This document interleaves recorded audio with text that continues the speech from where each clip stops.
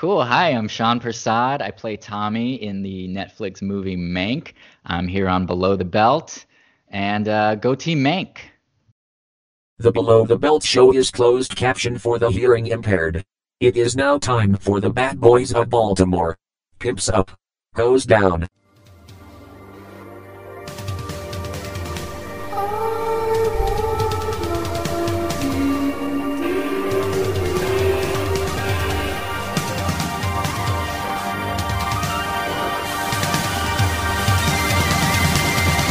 Oh, I got a live one here. Don't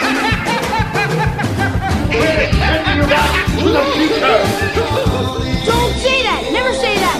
Goonies never say die! Wax on, wax off. They're here!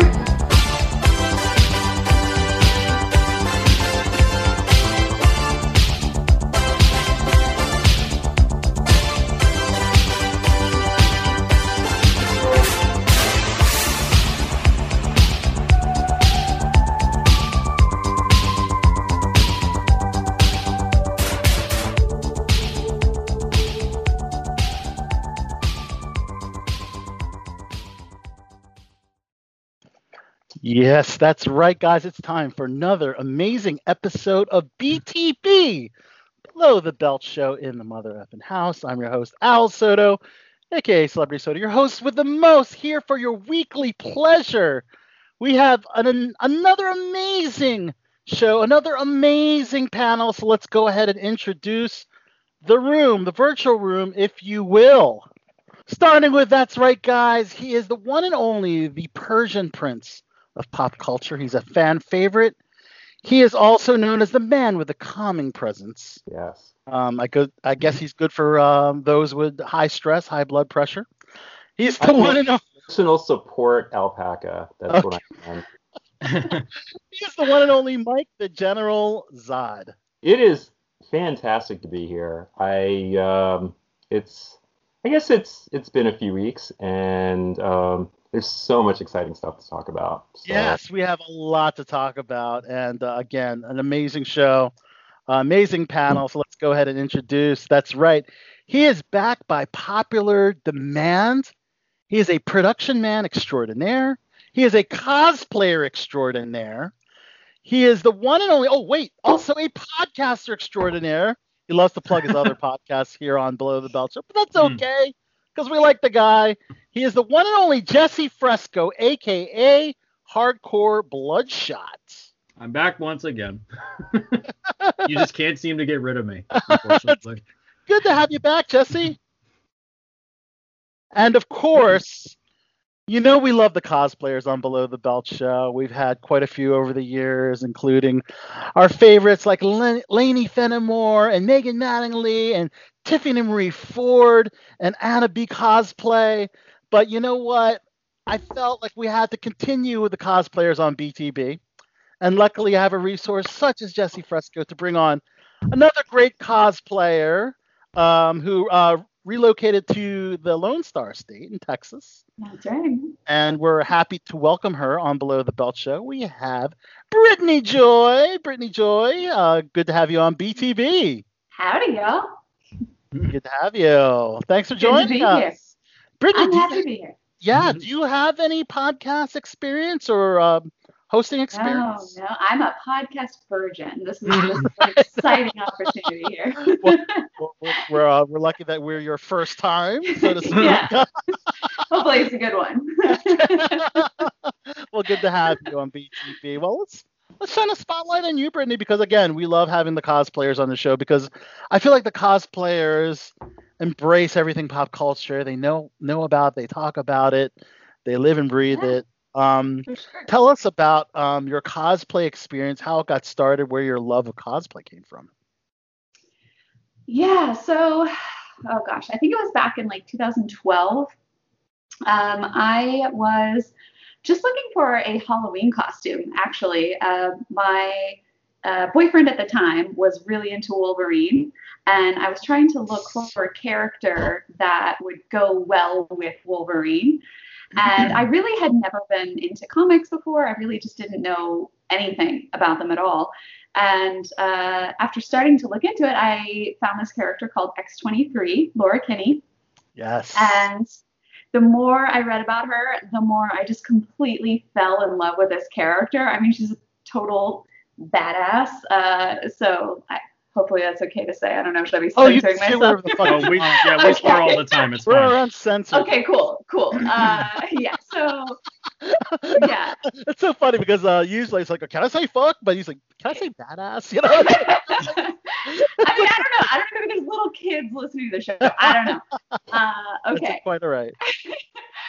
I found X-23 and I just completely fell in love with this character and started buying her comics and reading her stories, and obviously at that point I actually bought her costume because I didn't know how to make anything at that point yet, and made her costume and wore it to my first con, which was in 2014. I went to Awesome Con. Awesome. Yeah, and that was my first con experience ever. I had no idea what I was getting into, like no clue. We just showed up in costume and just walked around, and we didn't know what we were doing, but it was so much fun. And I met two people who are now like two of my best friends there, and it just became an addiction. I did X-23 at that first con, as well as Zoe from Left 4 Dead. Because I still love that game. I still play that game all the time. I don't care if it's like a decade old. That game is awesome. I haven't stopped since then. Just keep making new costumes. I love it. Well, if you want to check out more of Brittany Joy, you can check out her Instagram. It's Brittany Joy, and wow, there are some very, very if I can say, very sexy cosplay photos in there. And you mentioned Wolverine, and of course, there's your X-23 right there. And then, well, one of my favorite costumes or cosplays is Psylocke. And I don't remember Psylocke having a thong back, but I do not object. I am completely all for it. Very, very, very gorgeous photos. Wow, and for you Mortal Kombat fans, we got a little bit of a katana, which we will be talking about the movie shortly. Your katana cosplay. Wow. So what kind of effort do you put into these cosplays? Are they handmade? Are they store bought? What process goes into putting these cosplays together? Yes, actually, you mentioned katana. That was actually my first ever completely handmade costume back in 2015. I had never sewn before. I didn't have a clue what I was doing, and I just bought some blue fabric and just kind of like winged it. Smokes, okay. It was just kind of like, I don't know, this looks like the shape of a boot. I'll just cut this out and sew it and see if it fits or not, and then change it if it doesn't. Okay. Yeah, so before that, in 2014, I was just buying things. So I just bought things for my first X-23 and for Zoe from Left 4 Dead.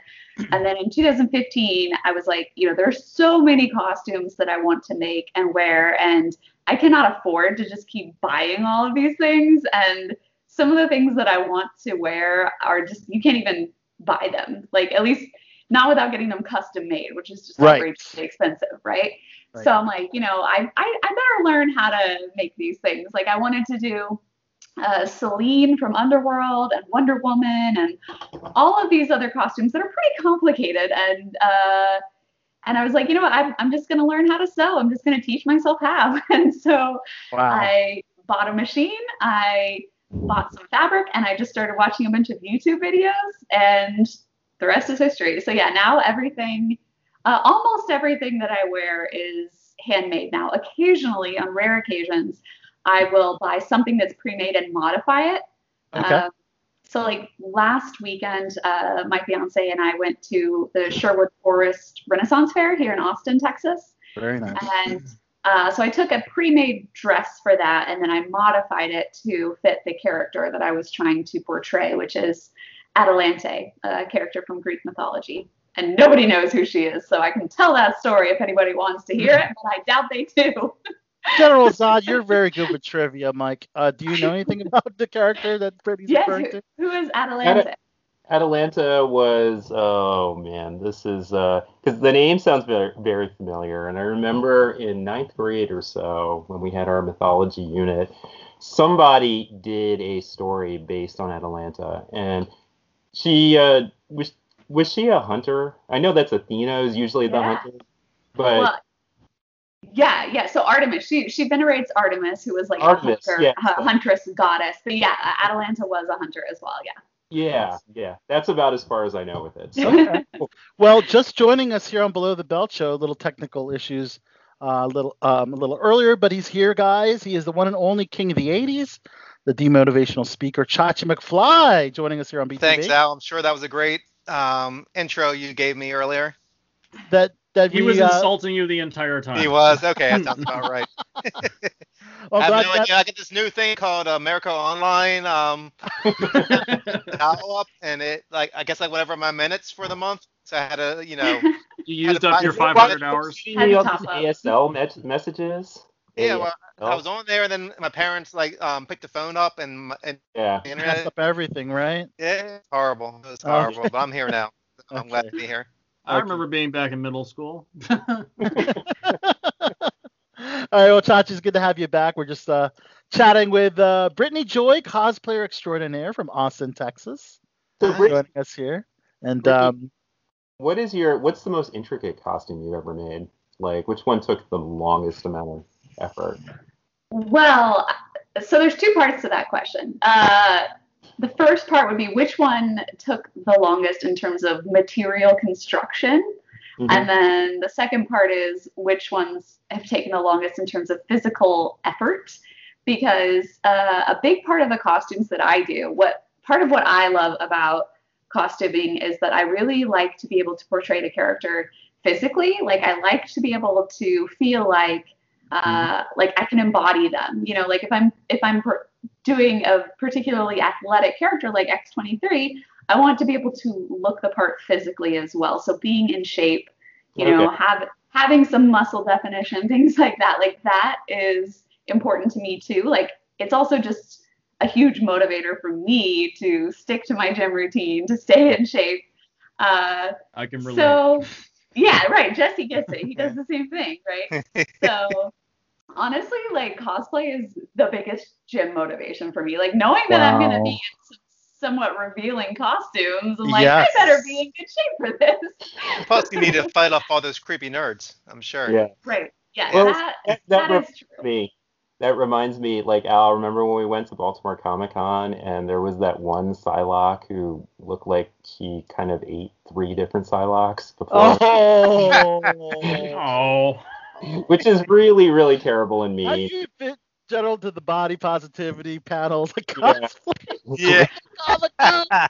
You got to get into this. No, she looked, I mean, the costume was incredible. Of course, It the costume just- was incredible, but I get it. It was, I'm just teasing. I get it. You do want to look the part, but of course, yeah, cosplayers come in all different shapes and sizes and Absolutely. ethnic genders and all that. Look at them. Yeah, anybody can wear whatever costume they want. And I just know that for me, like, if I'm going to be wearing something showing my stomach or my legs or whatever else, like, I want to be looking my best. That's just me, you know? mhm. You're So- super favorite. I'm just checking out your Instagram and Thank got you. a couple 90-day progress photos from your intense, I guess, workouts and trying to get back into cosplay shape, which we do hope the cons are coming back. Yeah. I know Texas is a little more free than the DMV. Does Texas plan on having any Comic Cons coming up anytime? I honestly have, well, actually, no, I do know. I think there's one this May or June, I think, in Okay. Houston. I think Comic Palooza is going to be happening. Wow, very nice. Yeah, that's the first one that I've really known about. There might have been others going on, but like that's the first one I'm actually aware of. And I know that the Ren fairs have, been going on this whole time, which is a little bit different because they are outdoors as opposed Right. to like everybody crammed inside a convention hall. But I haven't been to any of them except for, most recently the Ren last weekend. My fiance and I went. That was kind of our first big event out since the whole pandemic, because we are both vaccinated now. So we're like, yes, woohoo, time to celebrate. Woo, yes, absolutely. Very, very nice. Well, I think someone alluded to creepy fans or whatever. Have you had any It experiences? was me. Okay, as a cosplayer, maybe inappropriate touching or that kind of stuff. 100% yes. And how do you deal with those kind of things? So early on, before I really had more confidence in myself, I sort of would just keep quiet about it. I hate to say that, like when things would happen when I was in an uncomfortable situation. There was a situation where at my first Dragon Con, actually, I was alone in an elevator with another cosplayer who I knew, who did touch me inappropriately, without permission, without warning of any kind. And I was just so completely in shock about it. I didn't know what to say or do. And this was a rather large, muscular man, and I didn't feel comfortable trying to, I don't know, push him off or something. And so that was a very uncomfortable experience, especially because right after that, we both went to the same location and were around a bunch of mutual friends, and I didn't really feel comfortable, speaking up about it. Wow. Or I didn't know what to do. It was just extremely awkward. Since that time, it's happened a couple of other times, but I've kind of gained the confidence in knowing how to deal with it and to just be very upfront about it and to address it directly and just to tell people that's not okay. Stop.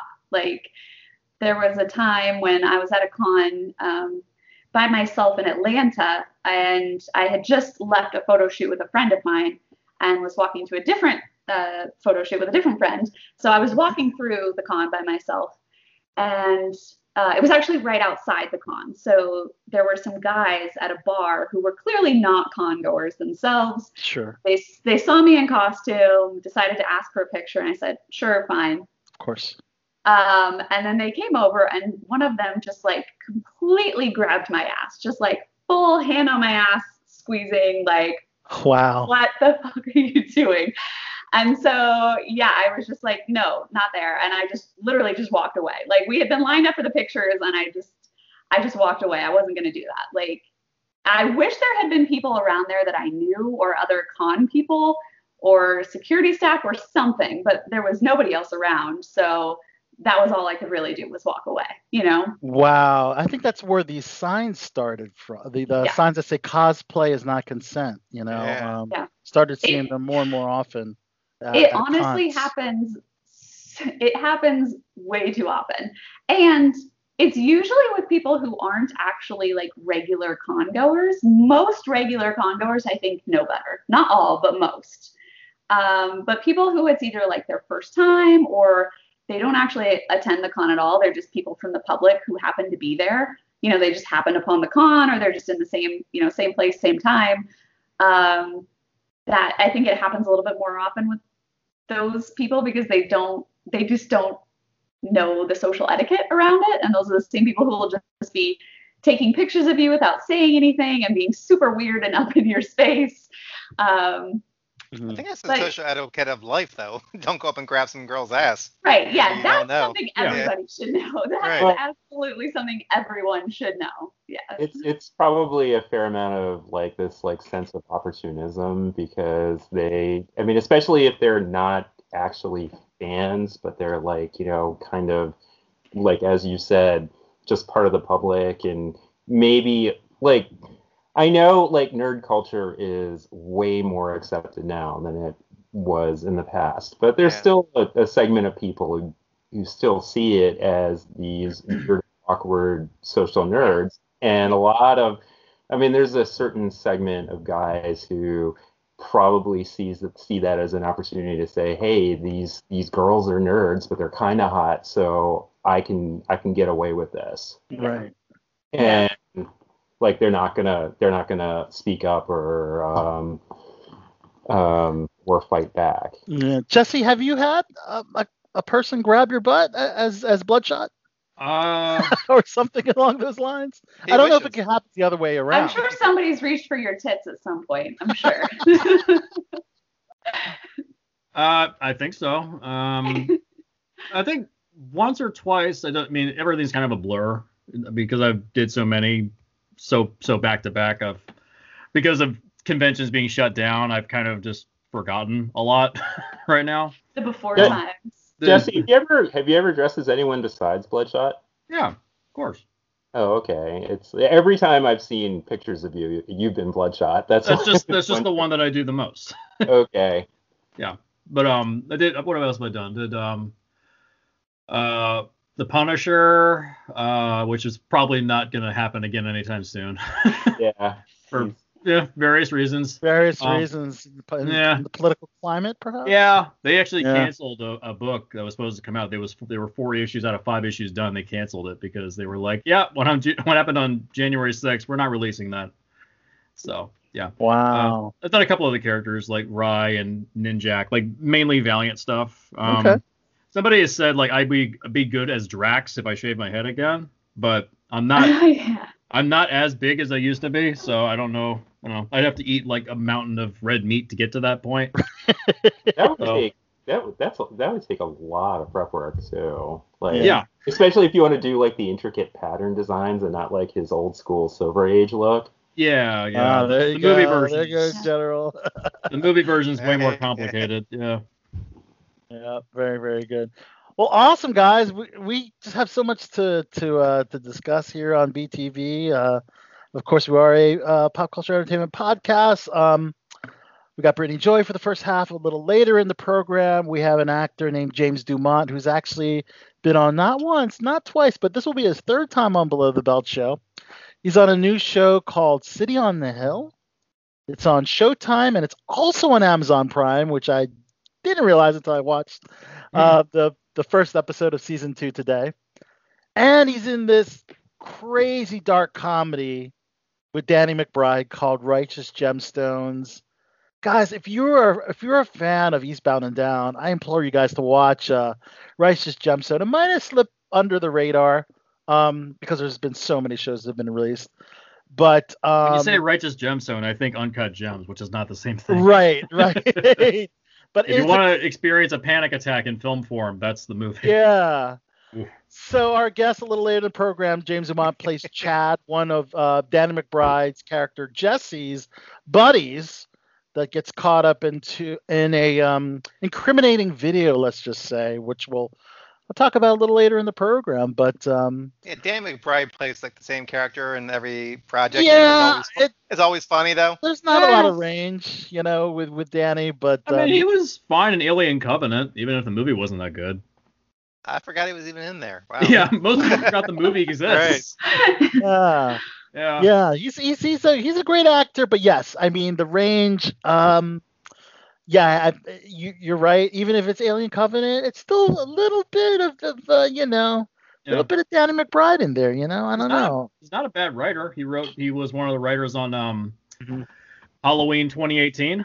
Yes, he was one of the writers on that. So I like that movie. Even though it's got some problems, I like it. Yeah, and he's one of the writers on The Righteous Gemstones. But I mean, it's kind of like Vince Vaughn. He's the same character in every movie, too, but it's always funny. Always funny. Yeah. Always funny, guys. So James Dumont, he was a joy on BTB last time. We're happy to have him back. So, since Jesse, you're the big movie guy with the Film Rescue podcast, a lot of stuff going on in the world of movies. So let's start with the Oscars because that's the big didn't watch sports show for didn't watch for movies. I don't think a lot of people watched because I think the ratings dipped. The lowest ratings they've ever had. From 23 million last year to 10 million this year. Down to 10, yeah. I think everybody's realizing that the movies that get nominated, they're not the ones that people typically like to watch. That's true, and that's always been the case. That's always been the case. Yeah. Right. It's only been relatively recently that more like blockbuster-y type movies have even made it into the nominations. Yeah.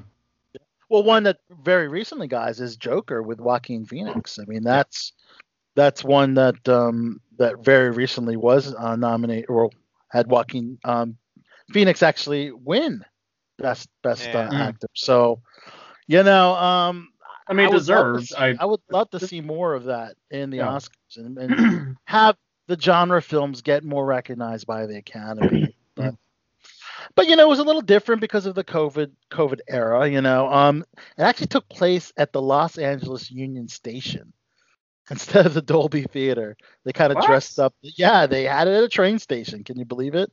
Really? Dressed Wow. up the stage as an awards venue. They made it look really cool and classy, but the audience really pretty much consisted of the nominees and their guests. That's it. So no additional people were there. But didn't they class it all up by moving all the homeless out of the area? I think they had to have done that. Yeah, there's I quite a read few in that. downtown. People don't realize that Hollywood is actually like 3 square blocks, and the rest of it is just slums. Yeah. People don't realize that. Right. A lot of it in downtown LA, actually. Yeah. Yeah. But It's a Regina big shock of King. people who travel there for the first time, and they think it's going to be like the golden streets and everything like that you see on movies. Nope. Right. Very, very, very true, Chachi. Just like any major city, though, right? For the most part. It's more there, I think. I mean, more so there. If you're homeless, you want to be homeless in Hollywood. I mean, That's it's true. nice there. It's like nice weather. You don't want to be homeless like in Chicago. Right. You have your choice. Yeah. That's a very, very good point. Absolutely. But yeah, There's a lot Regina of people out there for their dreams, and they fail like miserably, and they end up homeless. They do. And people are like, I'm gonna go to Hollywood and be a big time actor. I mean, And it doesn't happen. Jean-Claude Van Damme, that's what he did. He was homeless for a while. He was living in some guy's garage. Really? Wow. I'm not kidding. Yeah. Well, just a little quick recap. So Regina King opened up the Oscars, and actually, of course, they got to go a little political for the opening monologue, so to speak. And she said, it was quite a year. We're still smack dab in the middle of it. And if things had come differently this past week in Minneapolis, I may have traded in my heels for marching boots. So she's alluding to the Derek Chauvin verdict. But some history was made at the Oscars. We have the oldest actor ever to win an Oscar, and that's Anthony Hopkins for the movie The Father. A lot of people were kind of upset that Chadwick Boseman, Black Panther himself, agreed, didn't win for his acting in Ma Rainey's Black Bottom. But the Academy, I guess, maybe thought overall the performance of Anthony Hopkins couldn't be overlooked, and people are saying that this is like his finest work, basically. But Chadwick Boseman can't make anything anymore. Yes. So this would have been his last time to receive an Oscar. Yeah. Yeah, but it could very well be last time for Anthony Hopkins too, as old as he is. Yeah. He was great in that role, and if he does it again, he might be doing that role for real. Yeah, and it's technically not Chadwick Boseman's final performance. I think the last thing he did was he recorded voiceover for the What If series for Disney Plus. Very nice. Yeah, he recorded his lines for What If. That's his last thing. Oh, that's cool. Well, definitely his last chance to win an Oscar. Yeah. But the What If series, that should be pretty cool. Check out.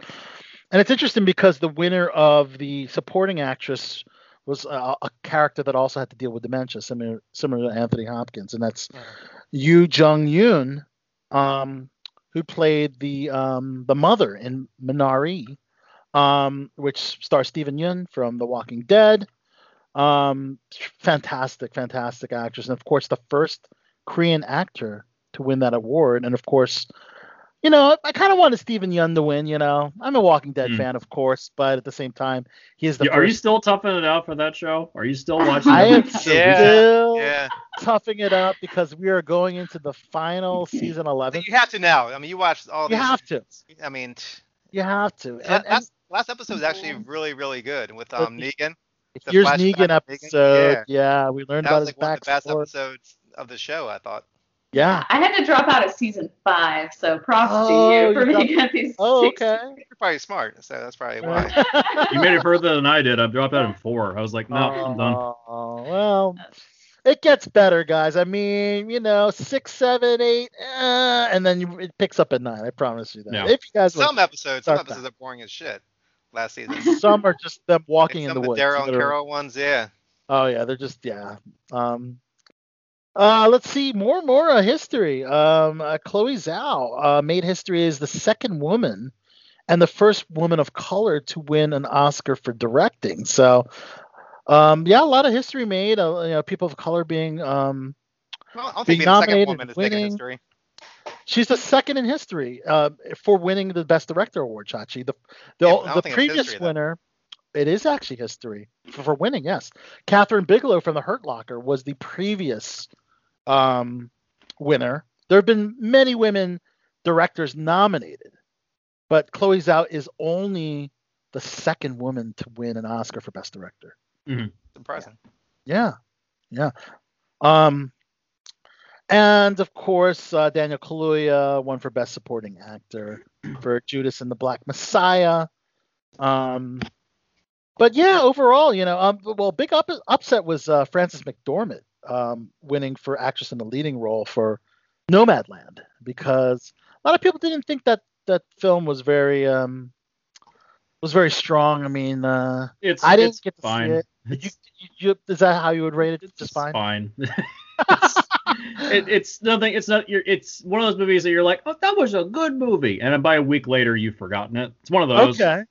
Okay. Yeah, it's one of those.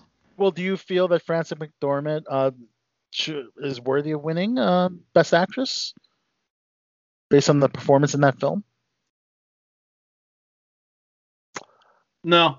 No. Okay. So you think it's kind of the equivalent of like when Crash won Best Picture? Yes. And I remembered how much I like that, like how much I went out of the theater saying, "Wow, that was a great movie," and now I don't remember a single thing about that movie. And How it works. One thing I'm really excited about is that Trent Reznor of Nine Inch Nails is now an Oscar winner. Can you believe that, guys? That makes me very happy. Best original score. Oh, he didn't win it. I thought he won it for The Social Network also, didn't he? We'll have to fact check I that thought one. he won before.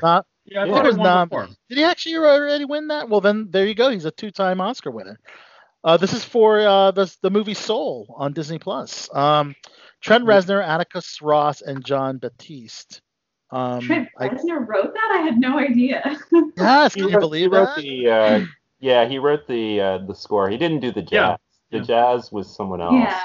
Yeah, the score was Trent and the jazz was another artist. But crazy how the artist that once sang "I Want to Fuck You Like an Animal" is an Oscar winner. For a Disney movie. Right. Yeah. Oh yeah. I mean, who? Don't It tell wasn't Disney it- that. Wasn't it Gene Simmons that wrote the score for the TV show Seventh Heaven? Really? He wrote the opening theme, I think, for Gene Seventh Simmons Heaven. of Kiss? Oh my god. Yeah, I you're think right. so. He won the Oscar in 2011 for the Social Network. Oh. Yeah. Have you ever seen the movie Permanent Midnight? It's this Ben Stiller movie from like either the late 90s or early 2000s. Well, basically it's a story about this writer's like descent into heroin addiction. And I remember a big point about it because it was based on a true story. A big point about it is this guy who turns into this like insane junkie. He was a writer on Alf. And a lot of stuff about that. That is awesome. You gotta be high to write Alf, I think. We saw Han Solo at the Oscar stage, guys. Harrison Ford presented the award for Best Film Editing, and he basically talked about Blade Runner. Talked about opening too choppy. Why is this voiceover track so horrible? As he started talking about his film, which I thought was a pretty great zinger. It makes me happy that he's very candid about that. Right. Yeah. You saw him talk about that, and he said this movie gets worse every screening. And Harrison Ford never won an Oscar. He was nominated, but he's never won. Nominated back in won. '86 for Witness, but never won an Oscar, Never which is won. amazing. Yeah. I mean, there's a lot of big actors who's never won an Oscar. Yeah. But people always get upset, like if certain people don't win, and they're like, there's a lot of great actors who have never even won an Oscar. Yeah, this is very true. But The Sound of Metal. I don't think Leonardo DiCaprio has ever won, has he? Yeah, he did. Oh, yeah. The Revenant. Okay. Yeah. Oh, yeah. Because recent years. And then supporting actor for What's Eating Gilbert Grape. I Has believe Tom Cruise ever won? I don't think he's won. What would he have won? Has he? I don't know. I don't think Tom Cruise has won an Oscar, actually. No, I don't think he's even been nominated. Yeah. I don't Tom think so. Cruise. Oh, Like, here's a fun list. Robert Downey Jr.'s never won one. Others, Fiennes, Liam Neeson, Ian McKellen's never won one. That's bullshit right there. Yeah. Ian It's McKellen? Wow. nominated 3 times, and never won. And I could have Wow. Johnny Once for Jerry Maguire, Best Actor. Once for Born on the 4th of July, Best Actor, and once Best Supporting Actor for Magnolia. That's right. Yeah, But he's just doing Mission Impossible movies now, so he's found his wheelhouse. He's like, fuck it, I'm never gonna win an Oscar. I'm gonna do Mission Impossible until I die. Yeah, he doesn't care. Now, okay, so Anthony Hopkins already had won the Oscar for Silence of the Lambs. Okay, Right. so maybe that's why a lot of people were like, why not Chadwick? But it's got. I mean, although he sadly had passed away, Chadwick. A lot of people are talking about that this is his best performance, and he wasn't even at the Oscars. He did a video message from Wales. Died. Oh, Anthony Hopkins. Anthony Hopkins, yeah. Yes, Chadwick messaged from beyond the grave. He was there in spirit, though. I'm Spirit, sure. right. Yes, literally. And spirit. yeah, he said he didn't think he would win. He basically did not expect it. And of course, he wanted to pay tribute to Chadwick Boseman, who was taken for us far too early. So that was very, Yeah. And people were bitching that he didn't show up to the Oscars. Like, he's like, what? What's he, 86? Yeah. And I during think a pandemic? I think he's 83? 83 years old. Yeah. My mistake. So yes. He's old, yes. Yeah, I mean, yes, of course. But Chadwick's family was really, I thought they were really, respectful about it when they questioned them. Yeah. And they were saying how, like, they were happy for Anthony Hopkins and everything. I yeah, thought that was really classy. Yeah. that was. And of course, let's not forget Chadwick did win the Golden Globe for Right. Best Actor. So I mean, True. that's something to keep in mind as well. And at the end of the day, it's like we love movies or whatever, but we're all broke. We're broke, and these are multimillionaires who are fighting over a made-up award that is given by other people. Okay, that's fair. It's not like a race where this person definitely won. Is all subjective. So keep that in mind. Okay. You're still broke. No matter who wins, you're still broke. We will definitely keep that in mind for sure. Best animated film, Soul, of course. No surprise there. I didn't think they had much competition to begin with, quite frankly. So, I mean, it was overall a good show. I enjoyed the Oscars, even though the ratings were abysmal. But they did what they could. We saw the return of the red carpet, which was great. Do you think the pandemic really hurt them too with the ratings? Because I guess most people have their favorite movies and they'll go in to watch the Oscars to see if their favorite movie wins. And this year, a lot of people didn't go to the theaters, so if they watched anything, it would have been on Netflix or some kind of platform. Yeah. Well, actually, with that kind of stuff, I think it's actually easier now because these nominated movies are on Netflix. Yeah. Like, a lot easier to justify, seeing a movie that maybe isn't associated with, like, that may not exactly be a crowd pleaser, but like something that you feel like you should see, like a nominated movie. It's easier to do that when it's at home than having to go to the theaters.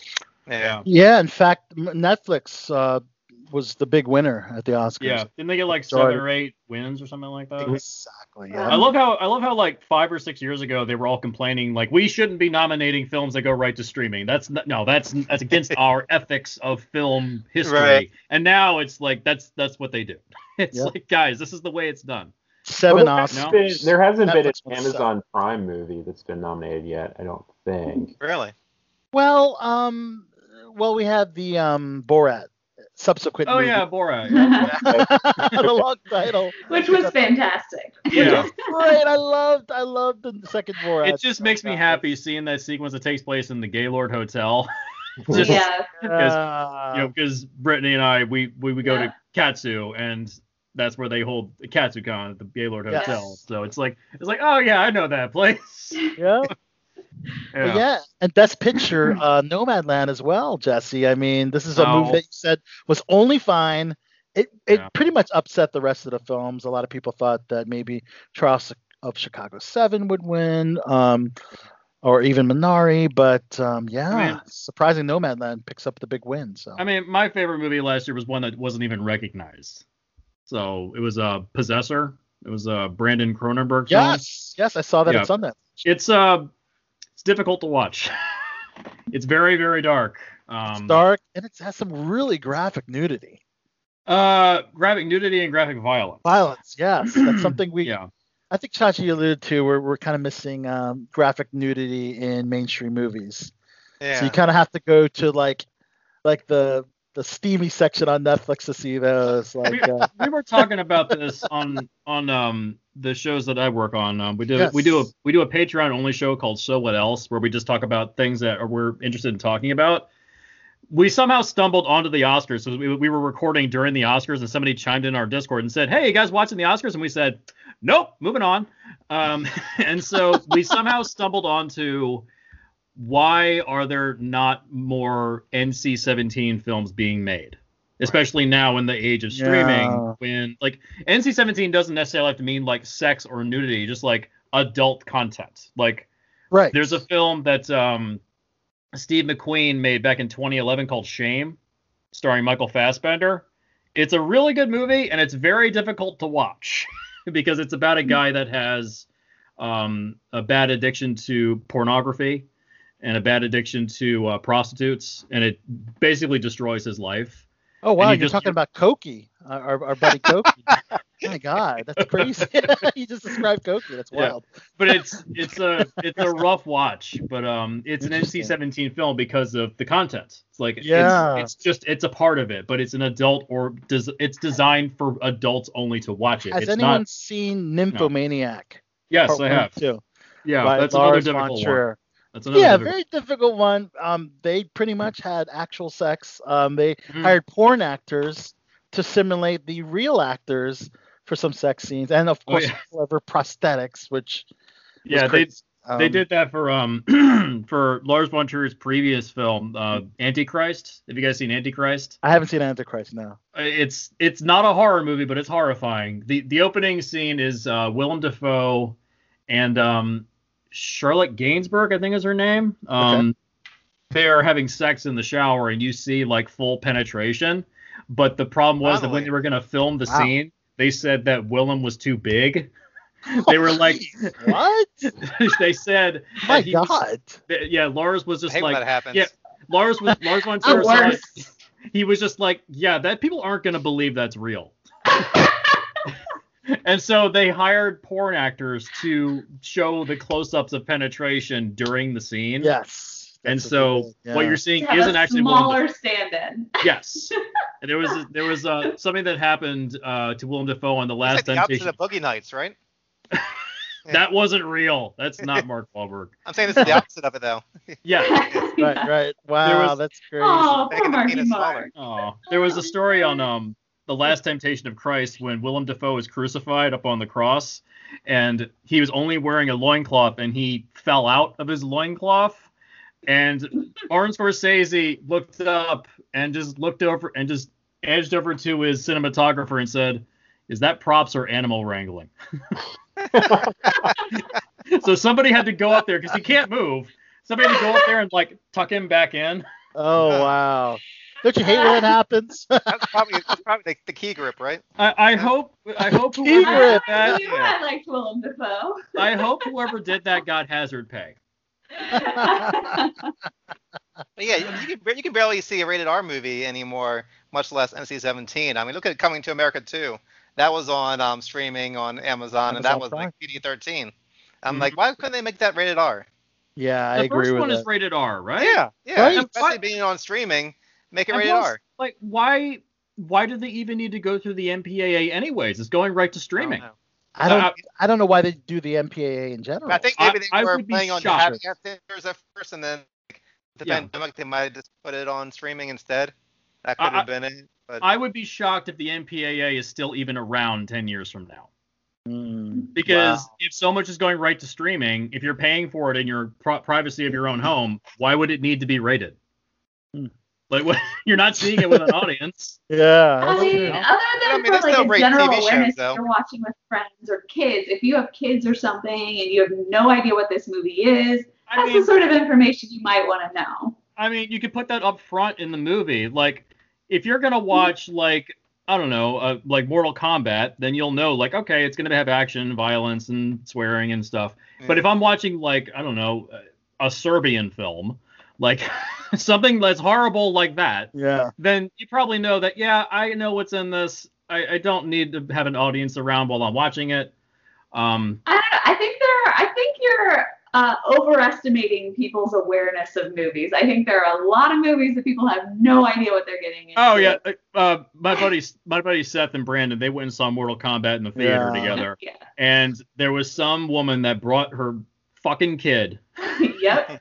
I don't understand. Always one in the crowd. We're gonna get Mortal Kombat. I can't wait to talk about that. But Brittany, you're right though, because my grandmother and my mom, like back in the day, went to see Pulp Fiction, and they thought it was gonna be like a nice John Travolta dancing movie, you know, like Saturday Night Fever in Grease or whatever. And I think like halfway through the movie, my grandmother turned to her and was like, "What the hell movie are you bringing me to?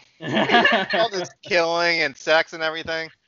There's really not that much graphic content in Pulp Fiction, if you really break it down. No, the amount of violence. Yeah, there's violence and swearing. Swearing is the only thing in the movie that's like extreme. Well, there is the scene with the Gimp. I know. With Zed and I think Jesse, you're so desensitized now that you don't realize that there's a lot of graphic shit in that movie. Yeah. I mean, I watched off in the car and brains everywhere, and them sopping out the brains with towels and stuff. I mean, I recently watched the movie Island of Death, which is considered the most banned film in all of human history. It's like it's banned in like 30 countries and shit. It's don't watch it. I cannot recommend.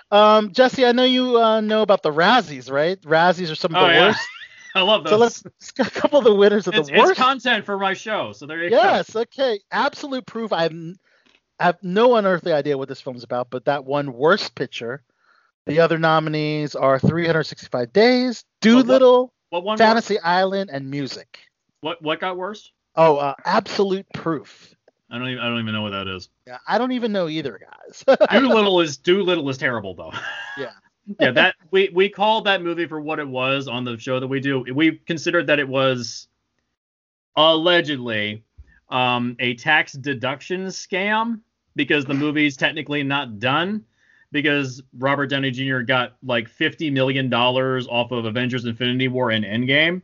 And so when you make that much money, the tax man's going to show up pretty soon. So if you bankroll a big budget film to bomb on purpose and fund it through your production company and you're filing jointly with your wife because, you work with the same production company, you can make it fail at the box office and then claim it as a loss and then get your money back.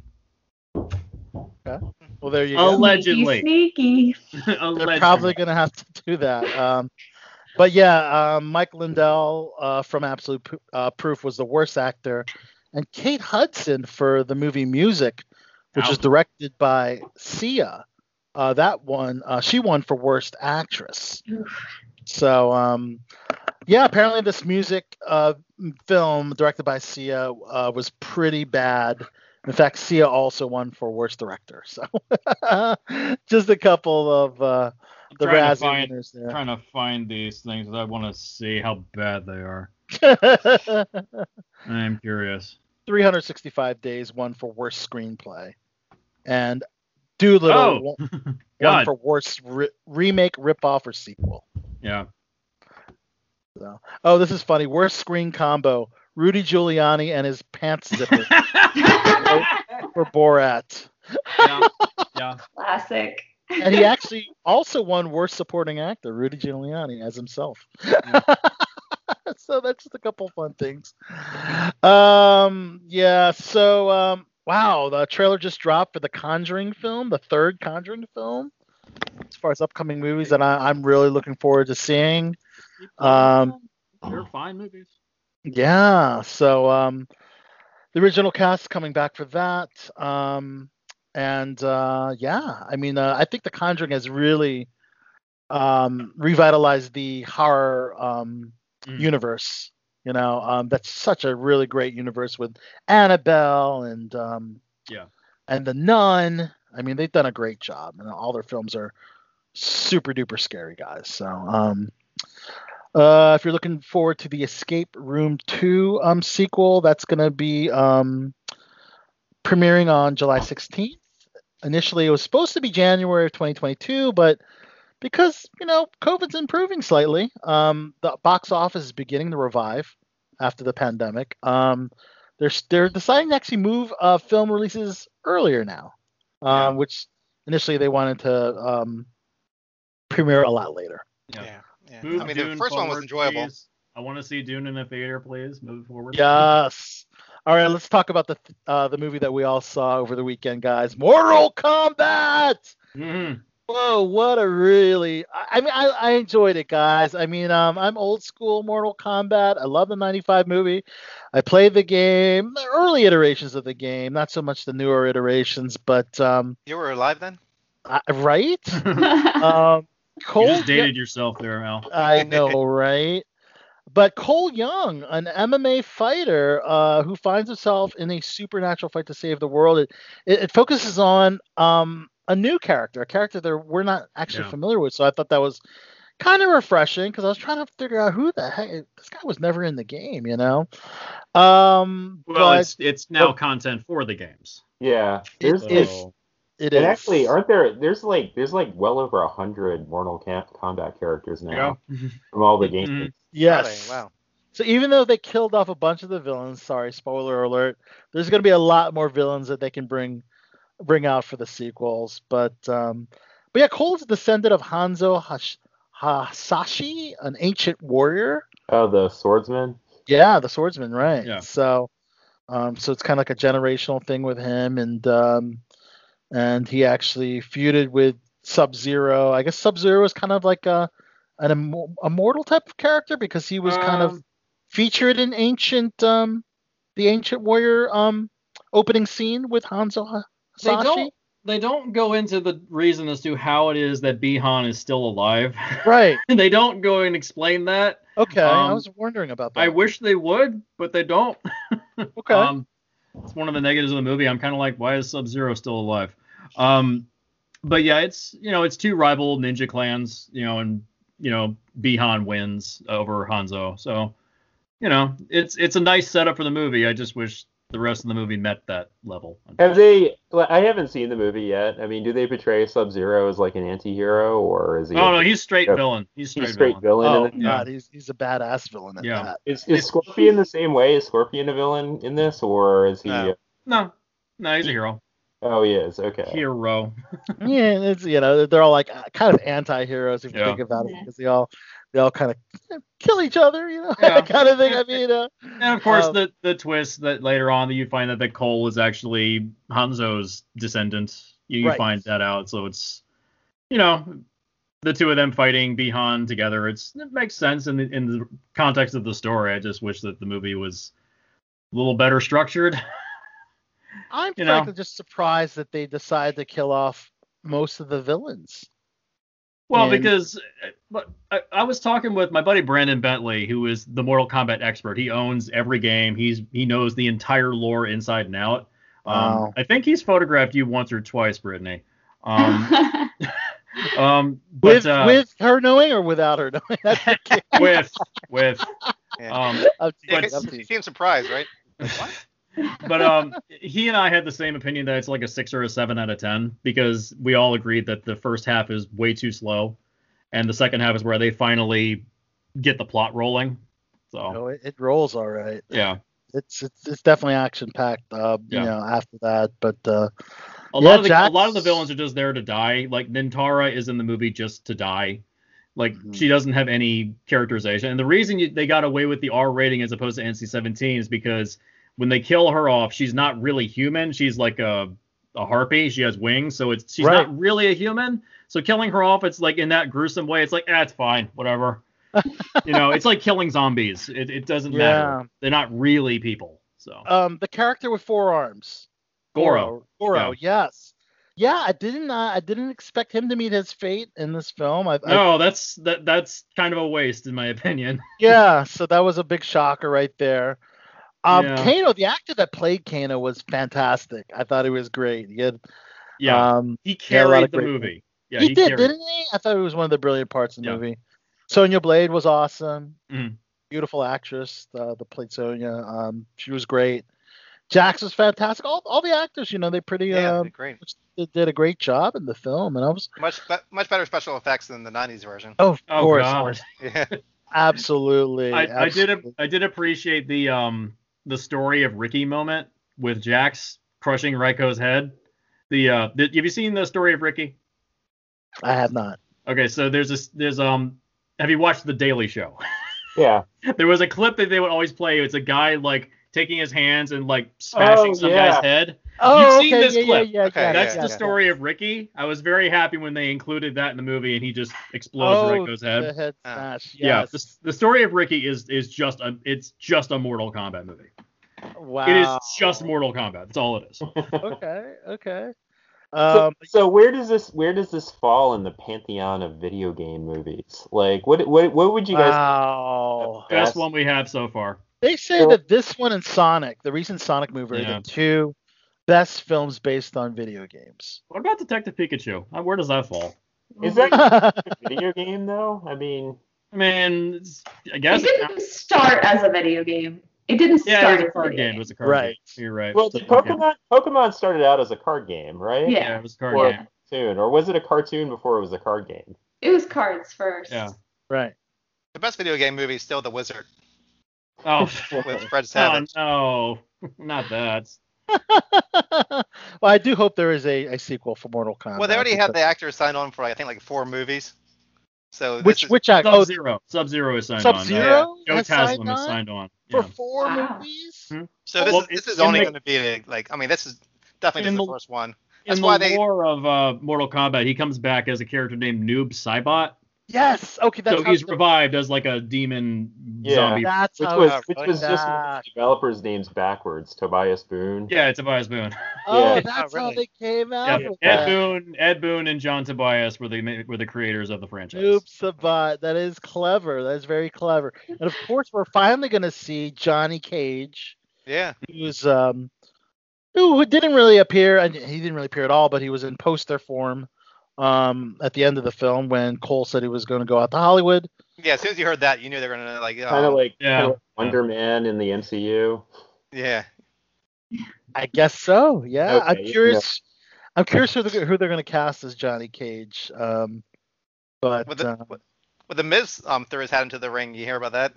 the Miz wants to play Johnny. Oh, yeah. He said he wants to play Johnny Uh, Cage. You know what? There's not real for the most part. The actors are no one's like bigger than a C level in this film, so I can see the Miz, getting hired for that Yeah. film for Are you sure. saying he's a C level? He's a C level. Yeah, he is. Sorry, Mike. I'm just teasing, buddy. But I will guarantee that the actor that played Kano is He's a going to get a body. ton of work after this. Well, Miz calls himself the A-lister, so Yeah. I I'm mean, just busting his balls. unless Miz gets his tickets and he's A-list. I'm kidding, Mike. If you're listening. He's not. All right. So of course it's the #1 movie. No surprise there. Mortal Kombat. And people forget how groundbreaking Mortal Kombat was when it came out. Just having a fighting game like that graphic, and then having like real people, play the characters in the game. Mm-hmm. Yeah. The Demons. vocab. Yeah. Demon Slayer, the #2 movie, and Godzilla vs. Kong already knocked off the top of the pedestal for the top movie. I like that movie. It's dumb, but I liked it. I did catch that. That was fun. That was a fun movie. I am actually going to be watching it because I have to watch Kong Skull Island, and I have to watch it this Yeah. week because You don't have it's- to watch anything before that. Just watch Well, it. They're all like, they say they're sequels, but yeah. no. It's just like the first two movies were like real world, but then you get to like Kong Skull Island and it's like absurd and over the top, and then you get to this one, it's like it's just Pacific Rim. It is just Pacific Rim, down to the point where they're fighting in Hong Kong and they level the city. It is just Pacific Rim. Well, after Kong, we also have the Godzilla movie that came out 2 years ago, and then King of the Monsters, King of the Monsters, and then I'll go into that. But I got it. So you have to watch if you want to catch it on HBO Max. It will only be on the streaming platform until Friday. So just FYI, if you want to see it for free, if you're paying for HBO Max, that is for free. Yeah. But now, are the Croods still in the top 10? no more Croods, buddy. No, thank God, man. Where did the movie Nobody fall? Did that get anything? Actually dropped to number 4. Damn, that's really good. I really like that movie. Yeah. And Ryan the Last Dragon was the number 5 movie. So. That was good too. Those are the top 5 movies. Yep. So movies in production. We have the Wonder Woman herself, Gal Gadot, reteaming with her producers from Wonder Woman, Charles Roven and Richard Suckle, for a romance with a sci-fi twist. Interesting. So it's based on a novel, but it's called Meet Me in Another Life. Don't know much about it, but basically it's about 2 characters that are kindred spirits that keep meeting in different versions of reality, where they could be friends, colleagues, lovers, or enemies. Okay. So isn't that Cloud Atlas? Does it sound like Cloud Atlas? That's Cloud Atlas. Yeah. But it's Cloud Atlas with Gal. Yeah. Right? Yeah. Yeah. Imagine going from one life where you were her lover, and the next life you were her enemy. Yeah. That's got to suck. That's Cloud Atlas. Yeah. I will definitely watch. That's a trope that's been done in a lot of places too. That was that was a trope in DC Comics with Hawkman and Hawkwoman. As everybody knows. Oh yeah. Yeah. I mean, there's that. There's Kurt Vonnegut's Slaughterhouse 5. There's all that kind of stuff. So. Yeah. Let's see. Indiana Jones 5 has added a new cast member, German actor Thomas Kretschmann, known as Baron Wolfgang von Strucker in Avengers: Age of Ultron. Mm-hmm. And of course, Harrison Ford is set to return. Indiana Jones 5. I guess this should be the last. They didn't really announce it's the last film, but. So is Shia LaBeouf in this one? No. Shia LaBeouf is not in this one. No. Yeah. I mean, he's 78 now. Let's get to filming. God, they keep taking their time. They're like, we're gonna push it back a couple of years. I mean, it's like the main star of the whole movie is 78. So which will get finished first? Indiana Jones 5 or the last Game of Thrones book? That's the question. Yeah, both George and I guess Harrison like to take their sweet time. But then again, we've had a pandemic. But the pandemic should not have slowed down George Martin. That's for both of them are falling up shitty stuff. George R.R. Martin to be more focused on finishing that. Well, isn't he working on like 2 TV shows and a new book series? Like 6. Yeah, he's got a couple TV shows, but there's actually 6 Game of Thrones spin-offs that are in production. Yeah. And there's like the Wild Cards TV show coming up. And he's also doing the Wild Card sci-fi. Yeah. Oh my God! Finish your damn work. He's got a lot going on, man. So I have a feeling I have a feeling it's going to be like a Frank Herbert situation with Dune, where he died before he finished the last book, and it pissed off all the fans. Yeah. I have a feeling that's what's going to happen, because there was that point in time, I think it was like around season 3 or 4 of Game of Thrones, and everyone was like, you need to finish the last book now, because they're like, he's getting on in his years, and he's just kind of like, oh, fuck you guys. Like, seriously. I don't think he's going to finish it. If he was going to finish it, he'd be done by now. He's getting up there in age, so yeah. At least he's in great shape. Over the way he's in great shape. Yeah. Oh Lord. One of your favorite actors, Jesse, Vin Diesel, will be in an action. And I know you're gonna laugh. You're gonna get a rise out of that action comedy Muscle.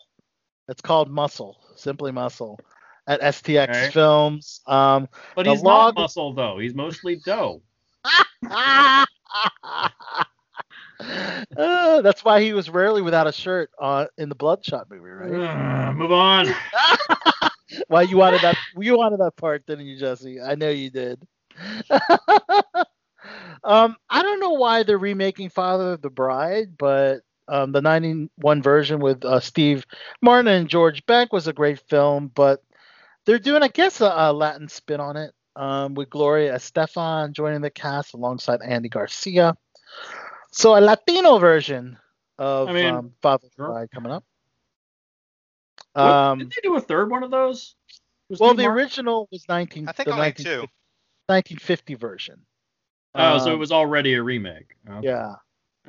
Yeah, exactly. I mean, it's pretty much a simple concept.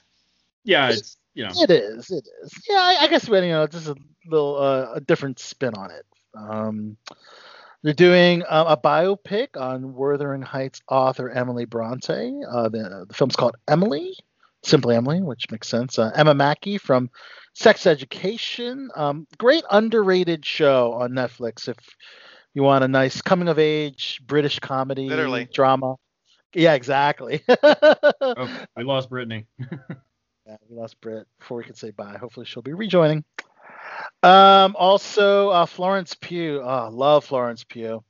She'll be in a adaptation of Emma Donohue's psychological thriller called The Wonder. And it's a novel by Irish-Canadian writer set in the Irish Midlands in 1859. So, of course, you're going to get to see Florence Pugh and Scarlett Johansson, the upcoming Black Widow movie. We're getting the first MCU movie in July, guys. So that's gonna be July still. July. Oh, good. Finally. And speaking of Marvel movies, a fourth Captain America film is in the works. So they officially announced it, huh? Yes. Falcon and Winter Soldier showrunner Malcolm Spellman is writing the script. Of course, we should talk about Falcon and Winter Soldier episode 6 because it has to deal with this fourth Captain America film. Mm-hmm. Of course, if you don't want to know what happens in the finale, shame on you for not watching it yet. But as you know, Sam Wilson is your new Captain America, guys. Wow. Shocker. What an incredible costume. We saw that coming. There's a ghost here, by the way. Yeah. Brittany, we're glad you're back just in time for. We can't see your camera, but we can hear you, but we can't see your camera. Yeah, I just lost power here, and I'm trying to rejoin through my cell phone, and the video's not working. I'm gonna fix that, but Okay. I'm listening. I'm here. Okay, I'm glad you're back. There was some tech support. Wait, the power's out in Texas like it was several months back? Yes. Oh my God, I'm getting flashbacks. Flashbacks to that rough time, yeah. right? There's a big storm coming through here. Actually, there's a tornado watch tonight. And yeah, power just went out for a minute. But the couple months ago was quite miserable. Well, we're glad you can still stick with us via audio. I'll just be the ghost here. For That's okay. But Brittany, did you catch episode 6 of Falcon and Winter Soldier? Yes, I loved it. I love the show. Yes, and of course, it was a pretty short series. I mean, it wasn't as long as WandaVision. We got 9 episodes of WandaVision, and we only got 6 episodes of Falcon and Winter Soldier. But it's about the same because WandaVision episodes were like 20 minutes with 10 minutes of credits. Yeah. This was 6 episodes with 40 minutes of content. Yeah. Oh, or no, 50 minutes of content. So it's about the same. So it was enjoyable. I have to say that I enjoyed WandaVision a little more, maybe a lot more actually, I did. but I still enjoyed it nonetheless. I even said that I could have edited it down to like a 2.5 hour movie. Oh yeah. It could have been. Well, yes. I guess your issues with it were those like slow scenes where they would have those long conversations, like the one with Isaiah Bradley. Well, I know I like that stuff. Okay. I like that. It's more the there was actually a whole plot line that was dropped from the show about a plague that was being released in Madripoor. Yeah. They cut that, and so they had to go back and film new content, but they couldn't affect the main storyline. So they had to basically, if there's certain scenes that feel like filler, it's because they are. Yeah. Mm-hmm. So it's, they were just kind of stuck. So if it seems like the show is kind of sluggish, it's because it is. A lot happened in that final episode, guys. We saw Carly the Flag Smasher die, and Chachi, you brought up an interesting point prior to tonight's show. Why was Falcon so distraught about her dying? She is a villain. Yeah. She was not kind of like she's trying to kill the whole vehicle she's full of people. Right. Exactly. 20 minutes earlier. But yet Falcon has Harley in his arms. Meanwhile Sharon Carter just got shot, and he's more concerned about. That's the part I was like really not. I don't know, guys. And I think part of it is she's still a kid, and he really tried to connect with her, like early Yeah. on when he tried to go talk to her, he really believed that she could still be won over, and I think he just had like an emotional connection with her and just was distraught that this young girl, I don't know how old she was supposed to be. I think probably either like a older teenager or like very young 20s or something, but still Right. very much a young girl. Like, I think he was just upset that she died so young, and that all of this potential for her was lost. Meanwhile, Sharon Carter is bleeding from a gunshot wound, but Yeah, he doesn't run over to her. whatever, Yeah, she had potential too. But yeah, so I have to ask General Zod about this. Sharon Carter's character, the power broker. Can you? Well, explain she's a not little bit more? not the power broker in the comics. Okay. The power broker. No, is it's somebody a else in the comics. character, and it was actually kind of surprising because they had her, pretty much become a full-on villain, and I don't think that's ever happened in the comics. And unless there is this theory, because there's going to be a Secret Invasion show coming out, that she's actually a Skrull. Yeah. I've heard that as well. Yeah, and but otherwise, it is, and I guess like part of it is just because the MCU is supposed to be based on the comics. Like, if it was 100% like the comics, then people who have read the comics, what's the point of them watching the movies? Like, there still have to be surprises. Yeah. Yeah. That's why everybody hates Iron Man 3. I actually quite like that movie. Yeah. I mean, problems and all, I enjoy it. Maybe the last act is a mess, but overall, I really like the Oh, film because of the Mandarin in there. Yeah. Oh, there she is. But yeah, the big twist of the Mandarin in Iron Man 3 isn't actually who you thought it was. Like, I like that. Yeah, and it's actually cool Yeah. because they came back to that with Shang-Chi when that comes out next year, or Right. later this year. Yeah. And Shang-Chi, yes. but that was a legit surprise, and also like the Julia Louis-Dreyfus's character. Yes. She's great. You have to know about her backstory. Well, yeah, she wasn't a villain. She's totally seems like she's going to be a villain, and like she kind of seems like the kind of opposite Nick Fury, where she's putting together this like the Dark Avengers, and like Her character is Madam Hydra. well, her character in the comics, she was like Nick Fury's girlfriend. Are you talking about Sharon Carter or Julia Louis-Dreyfus? Which one are you talking about? Julia Louis-Dreyfus, what's it, Valentina, Contessa, Allegra. Contessa, yeah. Yes.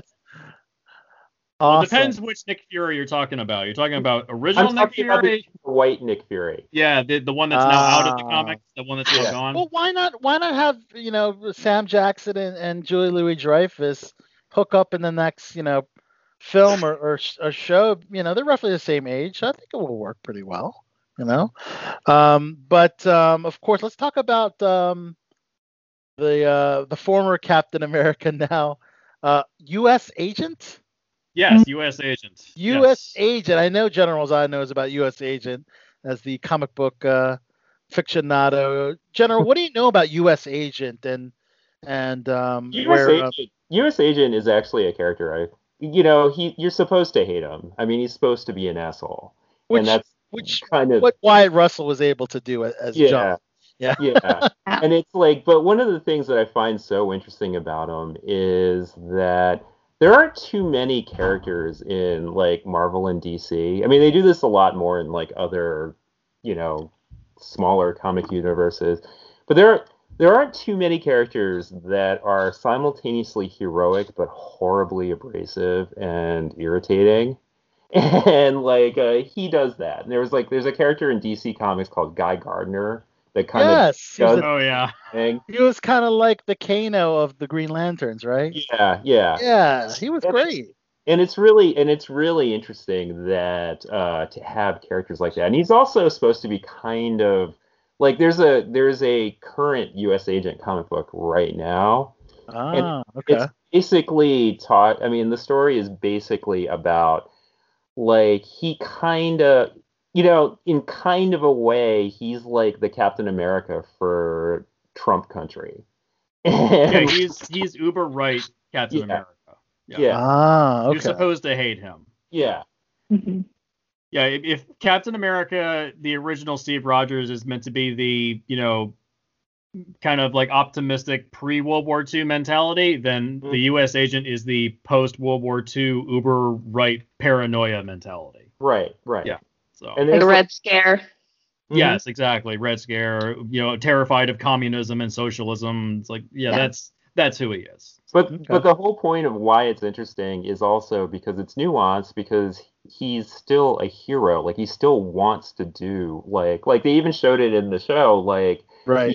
He tried to save that that truck full that burning truck from falling off the building. And it's good to have that kind of ambiguity, I think, where it's like so he's like an anti-hero. Yeah, pretty much. I mean, boys. Kind of like Homelander, maybe. Yeah, is Homelander a good comparison? Homelander. There is that meme that's going around comparing Homelander to U.S. Agent, right? Where it's like Homelander's hand on U.S. Agent. So I don't know if that's a direct 1-to-1. I think Homelander is a little more. He's a little more psychopath. Yeah. Well, he drinks breast milk. I mean, come on. The guy. Homelander's got serious problems. But U.S. Agent, I think, overall has his shit together. He's just an asshole. But being an asshole is not a crime. I mean, So what? So that I mean, this concludes the series. But if you notice at the end, they switched the logo to say Captain America and the Winter Soldier. So. Are they going into a second series of this show? But they're already alluding to the fourth film. Will the fourth film be, the film focusing on all these characters? Which way do you think it will go for the fourth film? Oh, it's going to be the fourth film. Yeah. I don't think there's going to be another. There isn't going to be a Captain America Winter Soldier series. I think it's just going to be. But this is a one and done. Yeah. Okay. That's my guess. And one of the things that's interesting is, like, the MCU is going to with Sam Wilson being Captain America, and when Thor Love and Thunder, when Thor Love and Thunder comes out, they're gonna have the Jane Foster Thor, and they're actually going to be adopting for probably forever now. They're going to be adopting the status quo that was, like, for this short period in Marvel Comics, like in the early 2010s, where they did that, and Wolverine was dead and was replaced by Laura Kinney, and who else was it? Dr. Octopus was actually Spider-Man. And that. Maybe not that. But it was like, it looks like, especially in, from a practical effect, like, I mean, Chris Evans isn't coming back. Robert Downey Jr. Oh, and Riri Williams becomes Iron Man or Ironheart. Ironheart. Yeah. Right. But which they do have a Disney Plus series coming out for that. Yeah. Captain Marvel gets replaced by Ms. Marvel, which is also on the way. So. Yeah. So this is the upcoming Marvel Disney Plus calendar for 2021. We have Loki on June 11th, which is going to be really exciting. Black Widow July 9th in theaters and Disney Plus. We cannot wait for that. My God, that was the first casualty of the pandemic was Black Widow. So happy to finally see that. I still love seeing the memes of people being like, "Oh, the Black Widow drops in theaters in July." Nah, Black Widow dropped 2 years ago. Right. We're finally going to see that. Mid-2021, we will see What If. This is the animated series for one-off stories. Like, what if Peggy Carter took the super soldier serum instead of Steve Rogers? What if Yondu picked up T'Challa instead of Peter Quill? Which would make T'Challa... Isn't What If DC's whole game plan? It was. There's okay, what if we do this time? What if we have a new Batman? What if we have 3 Jokers? They said that the patents in Batman takes place on Earth 2. So they're Snyderverse is dead, throwing it all out. starting over with the new Batman. Snyderverse exists. Well, are they going to be having? That's where I'm going. But they're still going to have Ezra Miller as the Flash and Flashpoint. Yeah, but but they can just like rewrite everything and just say like, nope, didn't happen. Okay. I'm really curious, guys. Yeah. Of course, we have Shang-Chi and the Legends of the Ten Rings, Miss Marvel, which you allude to, late 2021, Eternals, finally November 5th. Really looking forward to that one. And late 2021, Hawkeye. Yeah. I know General Zod. Can I broach a conspiracy theory for a moment? Yeah, go ahead. Do you think the reason that Chloe Zhao won Best Director for Nomadland was because they wanted to have the prestige atop the poster for the Eternals because she's the director on that? If you think Marvel is Academy, not Marvel, Disney. The Academy is puppeteers on strings. I have no proof to back this up. Which they have money to throw to the Academy. I don't know, they've been bleeding a lot of money this last year with their parks closed and with no movies in the theaters. Disney's been hurting for money the last year. I mean, they're not. Disney's not hurting at all. Disney doesn't. Last year. You look at all the money they lost on Mulan. Yeah. That was nuts. I mean, granted, the movie wasn't good, so it was okay. It was fine. Like $3 billion on Marvel, and then like what, $4 billion on DC. I mean, on Star Wars. How many billions did they lose from Disneyland being closed the whole last year? Oh yeah, a lot. A lot. But they let everybody off too. Oh They're yeah.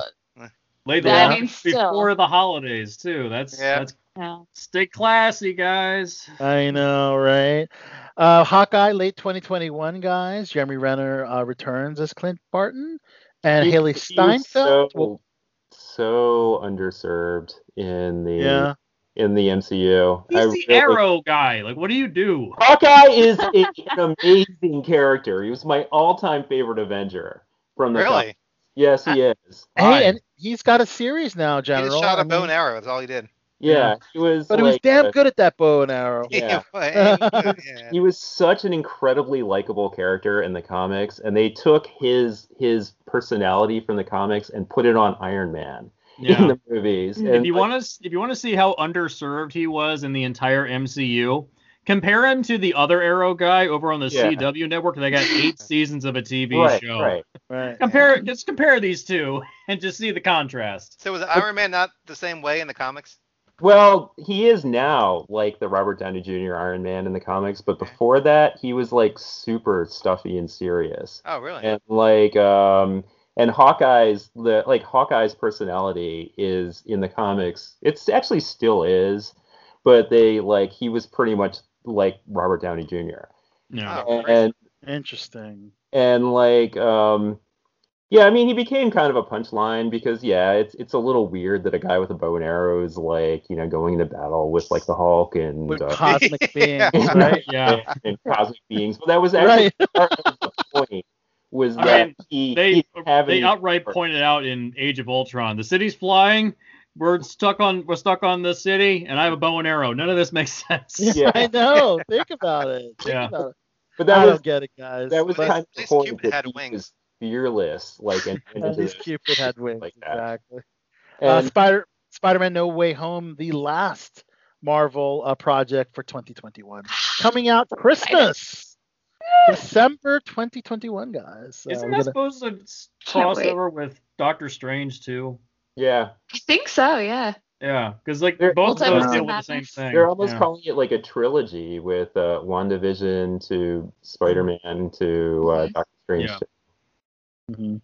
And of course, we mentioned on earlier shows that a lot of the OGs from the Spider-Man franchise and earlier films are slated to return. Of course, rumored as Andrew Garfield, but we already have confirmed Jamie Foxx and J.K. Simmons. Did they confirm Tobey Maguire? They haven't confirmed Tobey Maguire and Andrew Garfield yet. Okay. How about Willem Dafoe? Like, there was a rumor about that too. No, but they got Alfred Molina. You just want to see the giant D hanging out there. Yeah. Well, now that you told me that story, I didn't know that about Willem Dafoe. But, I wants to confirm. Giant D. We know what that means. Oh yeah, so on Disney Plus, Ironheart series will star Dominique Thorne as Riri Williams. So this is the genius inventor. Will take over the Iron Man suit. So and Chinaka Hodge will serve as head writer for this. So look out for that one. Also, anybody being named Riri as a super genius. You know what I mean? It's like, Rihanna's nickname, isn't it? Riri? I don't know. Exactly. Yeah. I think that the movies are going to be just the status quo. They'll be fine. There'll be more of the same structure and same stuff. But the TV show is where the interesting stuff's going to go. Yeah. You couldn't have a scene of like two black men in their living room talking about racism in America in a Captain America movie, but they did it in a TV show. That's true. More character development, which we got to see. And I think that's good. It's a good starting point to develop these characters on the series. Then when they appear in the movie, Captain America 4, you already have that fan base. So I think they're doing a good job with that. You can still have those. You get a lot more time, too. You get a lot more time to develop them. Mm-hmm. You can still have those big-ass Baltimore scenes, too. Oh, yeah. They should have shot Baltimore. I'm like, where the hell is this part of Baltimore at? I want to know. It's too hilly. It's too hilly. Atlanta. That was Atlanta. Right. I used to live in Atlanta, and I literally recognized buildings in the backgrounds, like of the scenes. Yeah, I was like, that's right around the corner from where I went to work, and I got Indian food from there. These hilly, these wood houses on hills in Baltimore. Yeah. Good point, guys. Costs too much to shoot in Baltimore, unfortunately. I wish that would change, guys. But let's see. The Guardians of the Galaxy holiday special will be hitting Disney Plus. Did you see the tweet from Mark Hamill about that? No, I did not. What did he did. He said, these never really end well. And James Gunn was like, well, you say that now. Holiday specials in general, I think. Yeah. I mean, you know, because Star Wars holiday. Star Wars has that. Holiday special was abysmal. They have that stick. It's perfect.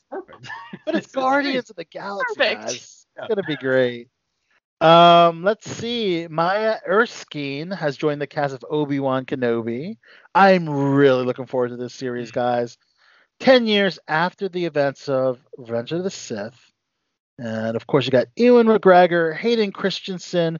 And it's funny, Chachi, on our friend's podcast that was disappointing, you mentioned Aunt Beru. We're actually getting young Aunt Beru and Uncle Owen with Joel Edgerton and the actress that Bonnie Peace. Bonnie Peace. Who plays they were in Attack of the Clones. That's right. Yep, they'll be returning to reprise their roles, and I think that's awesome. I just love how it ties in. And so this would be 10 years before A New Hope, or what? Well, it's 10 years after Revenge of the Sith. Now, timeline-wise, is that 10 years before A New Hope? It would have to be. Well, maybe not. That would actually be 20. Right, I think it's 20. 30 Yeah, years. okay, I think you're right. Well, how old is Luke Skywalker? How old is Luke Skywalker in A New 19 Hope? 19 or something like that? Okay, because he was just born at the end of Revenge of the Sith. Ah. Okay, yeah, you're right. You're right. So it probably was about 20 years. 19 years. 19 years. Yeah. So he's 19. All right. Yeah. So, expect possibly a very young Luke Skywalker, 10 years old, I guess, right? Yeah. 10 years after? Yeah. They'll find the next Jake Lloyd, right? Yeah. Let's hope he's a better actor. Sorry, Jake. We weren't that good, kids. I'm sorry. Listening. DC Fandom is coming back in October, so all the big DC projects will be discussed, including Black Adam, the Suicide Squad, Flash, and Aquaman 2. So looking forward to all of that. General, I know you watched Doom Patrol on HBO Max. They just added a whole bunch of actors to that cast. Micah Jo Parker, Wynn Everett, Miles Musundin, and Anita Kalathara. I don't know who any of these actors are, but nonetheless, they're expanding the cast of that show. They're actually going to be playing, I bet you know who these people are, General, the Sisterhood of Data. Oh, yeah. They were the I knew it. See, Chachi. Comics. Oh. He knows the Sisterhood of Dad. How do you know that? How do you know that? Mr. Nobody, the character this season, he was actually the leader of the Brotherhood of Dada in the comic. So I guess I don't know. I mean, they're obviously going to have to change it from the way they had it in the comics, but it's unless they bring back crap. Why is the actor's name complete? Alan Tudyk. Alan Tudyk, yeah. Yeah. Yes. They should hire General as like a consultant for these movies. Yes. Especially DC, because DC doesn't know what's going on with their comics. You should be the Dave Filoni of DCU. Kevin Feige of DC. I've always thought that the DC stuff is better when it's goofy and weird, and that show just embraces the goofy and Doom weird. Patrol does that, yes. Yeah. I gotta finish season 1. I mean, the fact that they got Flex Mentallo in there, the muscled man of mystery who flexes the wrong way and gives a whole town an orgasm at the same time. The fact that they got away with that. What a weird character. That's a character. That's great. Power. Yeah. Shashi, you haven't seen Doom Patrol? You really it is such a... He flexes in different really ways, funny. and that gives him different abilities. What is that on? It's on HBO Max. Okay. Yeah. Since And they gotta have shut down, they moved everything over to HBO They Max. should have a showdown between the muscular guy that gives people orgasms with the long elongated dick dude from elongated man. From the boys. Yeah. What's that guy's name? Oh, Love Sausage. Yeah, Love that guy. Sausage. Oh my god. That's also, that would be great. HBO's House of the Dragon has officially begun production, guys. Thank God. 300 years before the events of George R.R. Martin's books. 10 episodes. And again, we talked about last week all the big spin-offs. We have 6 spin-offs, including House of the Dragon. I think, again, they should really focus on one spin-off before the next. But one would think just to get it right. But no, Money Train can't stop rolling, unfortunately. Yeah. Yeah. Hux from Star Wars, Domhnall Gleeson, will be in a new show on HBO called White House Plumbers. It's from the creators of Veep, so that's kind of exciting. It's basically a 5-part series. That based on Watergate? Yes, that's right. A story of how Richard Nixon's own political saboteurs and Watergate masterminds accidentally toppled the presidency. Were they trying to? Actually, there's a lot of like comedy of errors stuff that they can do with that, because the Watergate burglars, they fucked up so badly in some like comic ways. Like one of them like accidentally locked himself in a closet. Inside the Watergate? What's that? Inside the Watergate? Yeah. Oh wow. Yeah. It was they truly were a confederacy of dunces. Yeah. Wow. And you look like was it G. Gordon Liddy? He died. He died fairly recently, and last month, and there's like there were stories about how like intensely insane he was, and none of the other people wanted to be near him. And there's actually like some really fascinating stuff about Watergate. Okay. We'll have to tune into that show. And the last HBO thing before we take our break. Richard Lewis is coming back to Curb Your Enthusiasm, Chachi, for one episode. Yes. Yes. I love that show. He's starting to look. He's getting up there in age. He's been looking like death for the last 10 years. Yeah. Honestly. He's recovering from 3 surgeries, so he pretty much they wrote him off the entire season 11, but then season 11. Larry David talked him into 1 episode. Good. So he will be showing up for that one. So we're happy about that. Whenever I see him on the screen, I get real uncomfortable with how sick he looks. Yeah. I'm like, and he's great, but when you make Larry David look like young and healthy, I mean, that's pretty bad. You're right. And explain to me how Larry David and Richard Lewis hook up with women half their age. Let me tell you how, because they're rich, they're famous. That's how they do it. Money. Thank you, Brittany. Money. Exactly. Larry David in real life is worth something like $500 million. Now it makes sense. Yes. There was a lot more attractive when they're, like almost a billionaire. I saw a video, a story Bob Odenkirk was talking about when he first met Larry David back before I think they were working on Seinfeld. They worked a little bit on Seinfeld together, and he said that at a certain point, Larry David was penniless and just out of work, completely out of work. No one would hire him. And he was even more surly then than he is now. Wow. So he's already surly like he is on Curb Your Enthusiasm. Imagine that times 10. That's how he was when he was out of work after Seinfeld. Wow. Well, guys, cool we is got he just does like his show whenever he wants to. If he wants to take off 5 years, Yeah, he like does it. He wants the to do- season during the breaks. season- The Yeah. breaks between seasons are like, we're gonna take 2 years off. Just Yeah, whatever. because like the show's been on for like 20 years, but it's only had like 10 seasons. Yeah, because he just does it at his own leisure. Whenever he Because wants to, right. it's so cheap to make it. Well, Yeah. I hope they bring back Larry's Latte. That's all I got to say. But anyways, we should take a classic cut break, and we do have to say goodbye to Brittany Aw. Joy for being awesome on Below the Belt Show. Brittany, where can your fans stalk you? I mean, check you out online. Instagram is the best place at It's Brittany Joy. And I spell Brittany weird, Brittney. I don't. My parents did. Blame them. Oh, I love it. I love it. Again, if you want to see some amazing cosplay, Black Cat, Psylocke, some of my favorite You're characters. Electra. Like Electra. I just started following you like literally during the show, and your This Electra is is amazing. And the Psylocke, Thank you. the most sexiest Psylocke I've ever seen. Thank you very much. Brittany, have you done Jill Valentine from Resident Evil? I have not. No. Because the shirt that you're wearing looks like her outfit from Resident Evil 3. Yeah, I can see that actually. I can. Electra is on point. Yeah, I can see that too. Electra's on point. Brittany, thanks so much for joining us on BTB. Would love to have you back in the future. Absolutely. I'd love to be back. It was fun. Thanks for having us. Thanks Hopefully for having we'll keep us. power Thanks for next joining time. us. Yes. Have fun over in Texas. Thanks. Bye. Bye. Bye. And of course, let's go ahead and have Chachi take us up to a classic cut break. Where my dog's at? It is time for King Chachi's Classic Cuts. Holla at your boy. Chachi.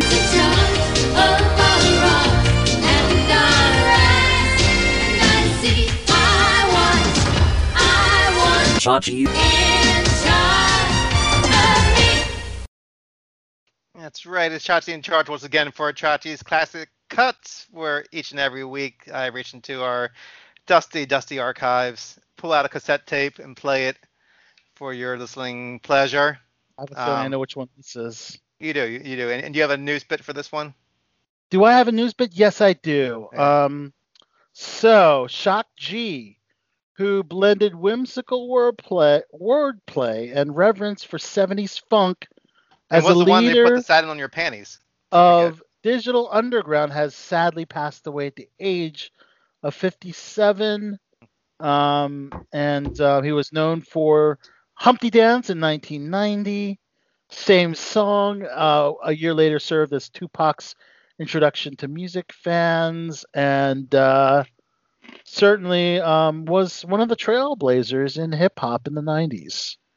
Yeah, and like and he would do the Humpty character on his songs, but then also do the Shock G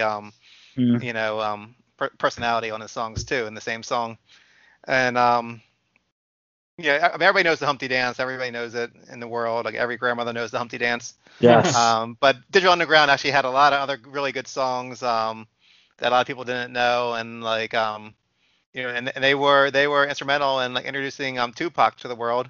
When Tupac joined the group, and this is one of the songs that were featured Tupac. This is actually the same song, which was a song used in the movie Nothing But Trouble, which is didn't do well at the box office. Has definitely become like a cult classic now. That was such a bad movie, but I remember the scene with Digital Underground well.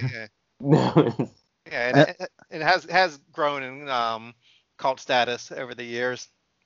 Okay. But yeah, Digital Underground starred in that movie with Shock G, and I'm surprised he didn't have a resurgence, playing that character in recent years. And actually, I was looking a couple years ago to try to find a concert of Digital Underground, but they didn't tour that much, and then with the pandemic, they didn't tour at all, and then he passed away. But I thought he could have really like played with that character for nostalgia a lot more, and then did a lot of tours with it. So I'm not sure why he didn't. Maybe he wanted to shy away from that character. I don't know. But this is same song by Digital Underground. Oh, great song, man. Rest in peace, Shock-G. And I should add, found unresponsive in a hotel room. So I guess they have to perform the autopsy to find out what killed Shock-G. So definitely sad. So we'll be back after the classic cut. All right. I came for the party to get naughty, get my rocks on, eat popcorn, watch you move your body to the pop song that I'm singing, ding-a-linging, funky beats ringing, everybody swinging in the place as I kick the J-A-Z-Z-Y style, R&B mixing it with the hip-hop swing beat, champagne in my hand, it won't be long till I'm gone. It's just the same old song. It's just the freestyle. Meanwhile, we keep the beat kicking. Sweat dripping. Girlies in the limo eating chicken. Oops, don't get the grease on your pantyhose. I love you. Same song, yeah. Same song. And you know what? Shock-G actually produced I Get Around, Tupac's first big single. Wow. Some good trivia there, man, if you didn't know. Wow. 57 years old, found dead in his hotel room, man. Certainly very, very tragic. It's been a bad couple months for rappers. Oh, God, DMX. Yeah. Like good rappers, it's like we've had a few more, man, but they escaped me at the moment. But we're going to be welcoming James Dumont from Righteous Gemstones and the upcoming City on a Hill here on BTB. So we're excited to have him on. It's here. Okay, so some stuff on Netflix. This film looks really great. I don't think Anna Kendrick's ever done sci-fi before. But I think it might be her first sci-fi film. But it stars her and Daniel Day Kim. It's called Stowaway. Oh yeah, Stowaway. I saw trailers for that. Okay, along with Toni Collette. Basically, it was a Mission to Mars adventure film, and apparently there was only enough oxygen to save 3 of the 4 astronauts. Mm-hmm. So they kind of have to come to a decision who will be saved and who sadly will have to sacrifice themselves. So I don't think that's exactly how that works. Well, yeah, I mean, but, if you're going to send a ship into space, you'd send them for that long of a journey, you'd send them with plant life so they can recycle oxygen. There you go. I solved your problem. Clearly they didn't. They didn't think about that. They didn't consult with Jesse Fresco prior to writing the script. But I saw The Martian. We saw The Martian. That was a brilliant film, man. I love The Martian. So I mean, it could be real life, now that Perseverance has been on Mars. Matt Damon has been on Mars, and Anna Kendrick and Daniel Day Kim and Zoe Collette. Damon.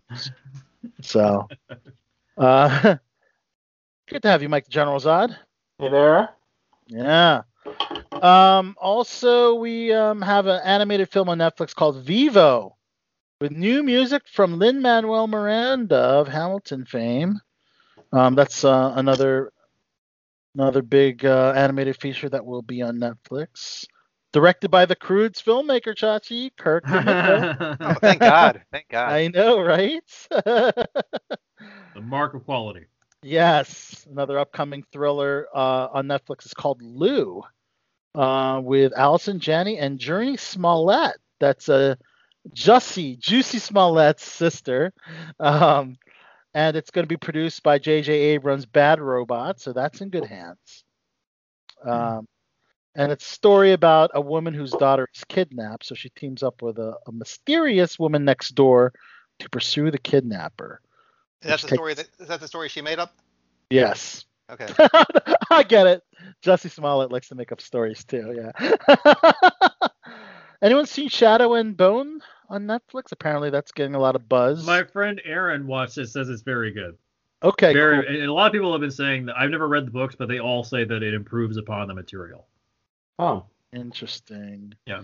And Netflix is coming out with so much content, so much It's always interesting to see steampunk, because steampunk isn't really that well represented in movies, at least. And It's an interesting genre that I don't think gets enough. Isn't Nevers also kind of steampunk as well? Yeah, I guess. Yeah. It's like Victorian England. Victorian England. Okay, Yeah. somewhat.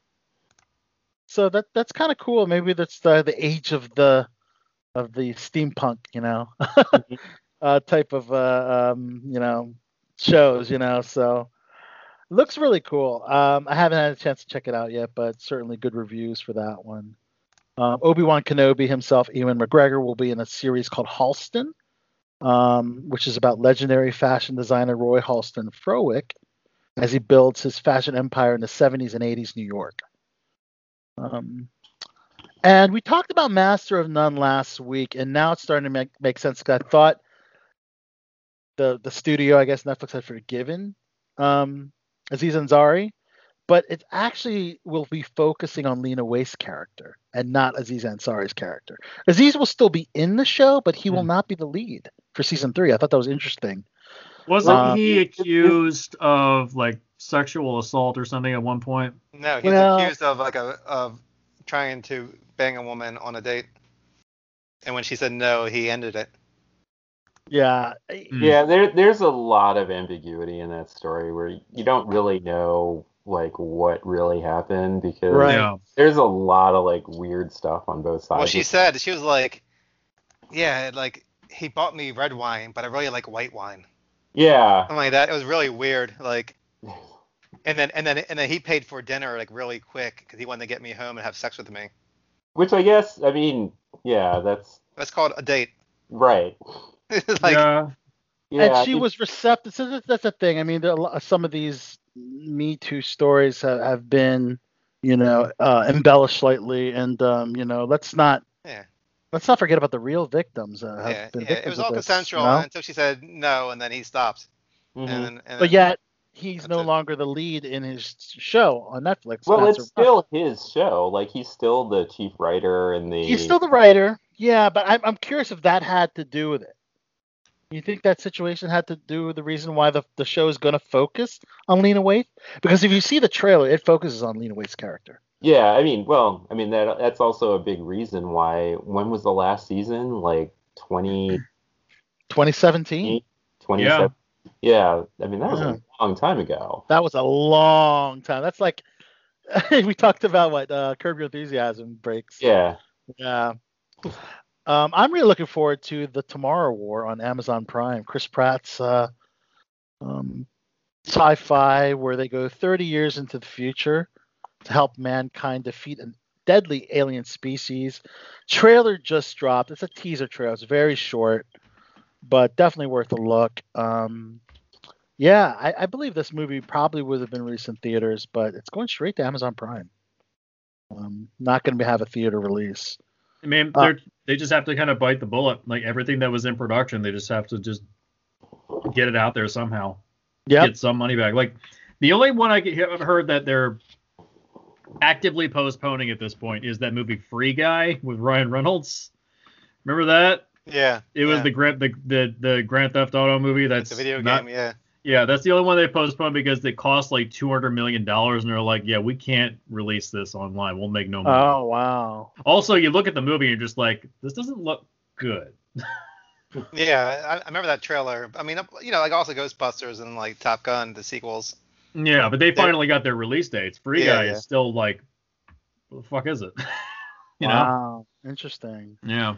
The 9 Perfect Strangers series just dropped their first trailer on Hulu. Chachi has nothing to do with Balky. There's no Balky in this one. Yeah, this is Nicole Kidman and Melissa McCarthy. And my life, my life. They should have put Balky in there, honestly. I just love the fact, because as soon as I heard Melissa McCarthy, because I know immediately you tune out. Yeah. Yeah. It tuned out. Well, you know it's gonna suck. It's that bit, but like the connection between like. I know. It's kind of mean to say, even though I'm sure she's a wonderful person, and like I'm not rushing to see her superhero movie with Octavia Spencer. I'm just not. No, nobody is. Yeah. Did anyone watch that? I mean, was it? she What the is hell is that responsible though for one of the funniest things I've ever. Like, I remember when I first saw this, I thought it was one of the funniest things I'd ever seen on TV, and that was her Sean Spicer impression on Saturday Night Live. Oh, that was brilliant. Yeah. That was absolutely brilliantly funny. But then she derailed it for the I think it was the 50th anniversary of Saturday Night Live, and she came back to play Chris Farley's character. Matt Foley. Matt Foley. Yeah, the motivational speaker. Yeah, that made me visibly angry to watch. I was like, how dare you? You know? Just... Yeah, if you watch any of the old Saturday Night Lives compared to nowadays, there's no comparison at all. Oh, no. It was kind of Yeah, embarrassing. It's one of the kind of shows where I'm happy it's still on just because it's been on forever. Kind of like The Simpsons. I don't want it to go off the air, but it's not any good anymore. It's lost its edge. Yeah. It's not edgy anymore, guys, you know? Let's see. John Wick is getting a prequel spin-off series. Thank God. supposedly. Yes, finally. Yeah. So it's Hey! I think we got our special guest. We do. What's happening, everybody? Yo, let's go ahead and introduce There. for the third time. 3 times the charm on Below it's like the a Mark Belt Show. Wahlberg, Peter Berg movie for me. It's like third time the charm. This is the trilogy. This is the Return of the Jedi. This is the Holy Trinity. the one and only actor extraordinaire. He's been on some amazing projects, but lately you can catch him on The Righteous Gemstones and on Showtime. City on a Hill. Yeah, it's happening. James Dumont, glad to have you back on BTB. Glad to be back, man. I was trying to kick on through. No slight to the originators of Skype. They must have been so pissed when Zoom came along. Like, Zoom. Forget those dudes. They don't know anything. We monopolize. We got this. They're the OGs, but the OGs Zoom's like, oh no, we got you, buddy. So yeah, it was good to get back to the OG of Skype because I've been Zooming for the last, 4 years now. So I literally just finished a Zoom to come over to Skype. So there you go. Yeah. OG, right? You're getting old school big time right here. Old school here, and of course, like with old school things, you got your lingering issues, but nonetheless, we're happy to have you. Check out our MySpace page after this. Yeah, I'm gonna send you a telegraph of my of the thing. So what's going on? What do you guys It'll go great with my Laserdisc collection. There you go. Well, I got reel to reel over here. So and an 8-track. I actually still have an 8-track player in here. Do you really? Yeah, I don't think you guys know this, but like my great uncle was Alan Dumont, who was one of the inventors of the picture tube, and the first television network was the Dumont Television Network, which had Captain Video and the Show of Shows and this thing called the Jackie Gleason Show, and they did this little sketch about a bus driver named Ralph and his friend named Norton, and that became the Honeymooners. So my family was like, goes back to like the 40s, and I have the Dumont 1000. It's an actual old school console. It's the last one before they went out of business, and it has cassette tape. It has it has a turntable. It has 8-track. And then it has AM/FM, and it's in a console, and it's so I have the Dumont 1000. So I have 8-track tapes that still play. It is kind of weird because it's like no. The song will kind of, what I mean. It's like who knows how old these 8-tracks are? They're so that's the closest I had. I used to have reel-to-reel track too back in the day. Interesting. What a cool family history. The size of a room. What's that? This console. It was bigger, but I had it totally redone. I had a friend of mine in Los Angeles who was a really good carpenter, and he just got rid of all the extra stuff you didn't need. You know what I mean? It's just birch wood, and it's really. I'll take a picture of it and send it to you guys. It's I keep it in the hallway. But people go to the bathroom at my house and they're like, "What's this thing? Oh, it's your name on it." I was like, "It's a cool little story there." But yeah, it helps get all the women, right? Television. What's that? It helps get all the women, right? Oh yes, big time. The 8-track. If you really want to score, you pull that 8-track out in your IROC, your Chevy IROC, and you got that 8-track in there. There you go. Don't come and knocking because I'm rocking the IROC.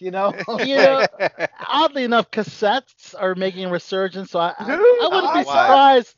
I wouldn't be surprised about the cassettes sucked. No, because here's the thing. Cassettes don't. I was a DJ, so cassettes were the way I got business. But the thing about cassettes were, man, when you made a tape for a girl and you picked the right song, forever. One of my first loves, like I still have the cassette that she made for me. Like it's got Dire Straits on there, it's got Talking Heads, whatever. But I mean, like can I borrow that? She made a cassette tape for me, thinking about every song in our relationship. And I'm like, yeah, dude, you can't. That's not a deep. Were they songs for the radio? Sometimes, yeah. Yeah, sometimes. that was even harder. You had to wait for the song to come on. Oh yeah, the last minute. Dude, I have cassette recordings of me doing my own radio show. You know, like back when I was like 10 or 12 years old. It's just it's ridiculous. Cool. Well, you got a lot of free time. It's like. Well, I think that's a good segue, James, into your 90s set show called City on a Hill. Yes, just checked out the season 2, episode 1 that you're in as Randy Finch, and it's all about the 90s. I loved all the 90s hair and the wardrobe and the vehicles. I mean, they were really true to the time of the 90s. Very good job. You got a kind of a perfect storm here, because you got Philly boy Kevin Bacon. You got Aldous Hodge, who's like just the emotional, like the guy is a fucking bull. I'm sorry, I'm allowed to say whatever the fuck you want. Oh yeah, okay, good, all right. Because you remember our show, James. You remember? I know. I just got to make sure. You know what I mean? Like, everything's so fucking PC right now. Thank you. Thank you, James. Somebody can't knock down the R word anymore. Come on, dude. I love how that like triggers everybody now. It's like, you can't say fucking retard. Like, if it applies. If it applies. No, I'm just kidding. So the point is, there's a perfect storm, because you kind of have that rawness that Kevin Bacon, like he's got that Philly Boston thing kind of going down. And Jack Rohr, you love to hate him and you hate to love him. And did you guys watch my episode 5? I didn't watch 5, but I watched the first one. Okay. Yeah. Dude. In episode 5, he does this monologue about a fire. That's all I'm going to fucking say. And I just played it for my students in terms of on Zoom just now. Oh, cool. And everybody was like, wow, it's a master class of the way in which he's got this guy down. Like if they were to submit for the Emmys, if he just submits this one little monologue he did in episode 205, that's all you need. Like, go ahead. I'll put him up against any motherfucker on TV right now. It's so well done, and he's so masterful the way he does it. And I'm happy to say, now we've gotten to know each other, because I met him on Patriots Day, and I did a cool thing on him at Patriots Day. Did I ever talk about this? So on Patriots Day, I came off of work in Deepwater Horizon. Yes. And there were these other roles that, like, Mark had his friends because it was in Boston, and it was, about the, he had people that he picked for some role, but Pete wanted me in. You know what I mean? I was Pete's boy. Mark had his boys, and he's back in Boston, right? And so there was some roles that I was kind of vying for that went to Mark's guys, and so I ended up having this kind of smaller role. But I just came off like 12 weeks, run to the picture in Deepwater Horizon with Pete. And I remember like one of the first days that Jeff Bridges came, he just came off of working Hateful Eight for Quentin Tarantino, where Quentin was like a taskmaster. Every comma, every period, it had to be done word perfect, or no one eats. You know what I mean? No one leaves the cabin till it's perfect, right? So this is what Kurt Russell was subjected to, and then he gets on set, and I've been working a few days before Kurt kind of came in, and it was like he had this long, long monologue that he had spent the whole weekend working on. And I knew Pete was fast and loose with stuff. Pete was like, nah, forget the words. We're just going to do blah, blah, blah, blah, blah. You're going to come in here. You're going to do this thing. And it was like, and so Kurt comes in and he starts to do the thing. And Pete's like, no, Kurt, no. Throw all the words out. No, you're not going to do any of it. He goes, Pete, we got 2.5 pages here. He goes, no, right. Don't worry about it. Tell a fishing story. Just tell a fishing story. And all of a sudden, Kurt Russell's face just get blood red. And he goes, Pete, can I talk to you for a second? And I'm like, oh shit, man.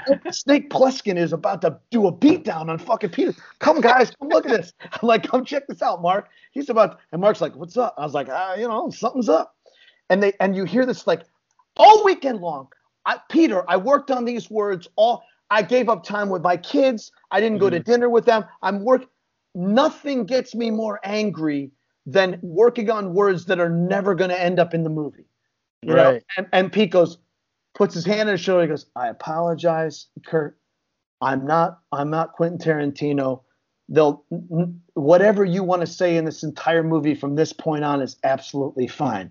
Enjoy your time with your family when you're not working. He goes, we'll figure it out when we get here. Just figure out what's going on in the scene and what happened. And he goes, I think I can do that. And it's all good, right? And then everything's gravy from that. And then Kurt's like a happiest guy. So then I get to I get to Patriots Day, right? And I just finished work with Mark and Pete just on the thing, and Mark pulls me aside, and we kind of play. We've been playing each other like we're like brothers, and he's got a gun. He's look, I got to come over here. I want to talk to you like he's gonna hit me or something, like a brother kind of thing. And he talks about how he loved that they did a test screen of Deepwater. He loved my work in Chicago. He goes, that's why you're here. Pete and I love you. This is great. And this is great. And then Kevin comes over, and he's got the same thing. He's got like 3 pages of dialogue. And he is good friends with Michael Beach, and I know Michael Beach. And so at a certain point, it kind of breaks before we get going. I said, hey, Kevin, I'm James. I just finished working with Pete on Deepwater. I just want to give you a heads up that don't be surprised if you don't end up saying all these words in this scene. That Pete sometimes likes to fast and loose, and he's kind of looking at me like, I don't know who the fuck you are. I was like, who's this fucking guy? And because Beach introduced me, he's like, no, he's a friend of mine. He's just worked with it for 12 weeks. Right. And so he's kind of like, okay. And Kevin's not sure how to fucking make it, right? And so he gives me, the stink eye a little bit and untrust. Like, is somebody gonna fuck me on this movie? Somebody out for me. And Pete walks over and he goes, hey, forget about what the dialogue here is. Here's the main things I need to do. And he turns over and he looks at me and he goes, gives me this thumbs up. He goes, I'm never gonna forget this, dude. And then the minute that scene was over, he came over. He goes, hey, thanks, man. I really appreciate that. He goes, we're gonna have some fun. I said, oh, we sure are. And he goes, is he always like this? I said, yeah, man. It's like a corner man in boxing. And he goes, wow. All right, let's play. And it was like, then from then on, and then when I got on the set of City and the Hill, he was directing my first episode, and he knew exactly who I was. He's like, I saw your audition. He goes, man, I want that guy. Was awesome. And then that's how that happened. We rehearsed it once, and then he's like, I got no notes. He goes, no, let's bring the crew in. We just rehearsed it once. He goes, let's just bring the crew in, And then he just sat by the monitor and he kind of watched, and he goes, we did it like 3 or 4 times. And then he kind of came over and he goes, that went better than I ever imagined that scene could go. And he goes, I really thank you for doing it, because he knew that now here's the other thing, A Perfect Storm. Tom Fontana, Homicide, St. Elsewhere, Oz, one of the executive producers in here. You got Tom Fontana and Barry Levinson as the executive producers, and you got this feel like you're watching the new version of The Wire, because it's Boston's version of The Wire, right? Boston, and all the corruption and the cops and the thing, right? So that's the perfect storm in there.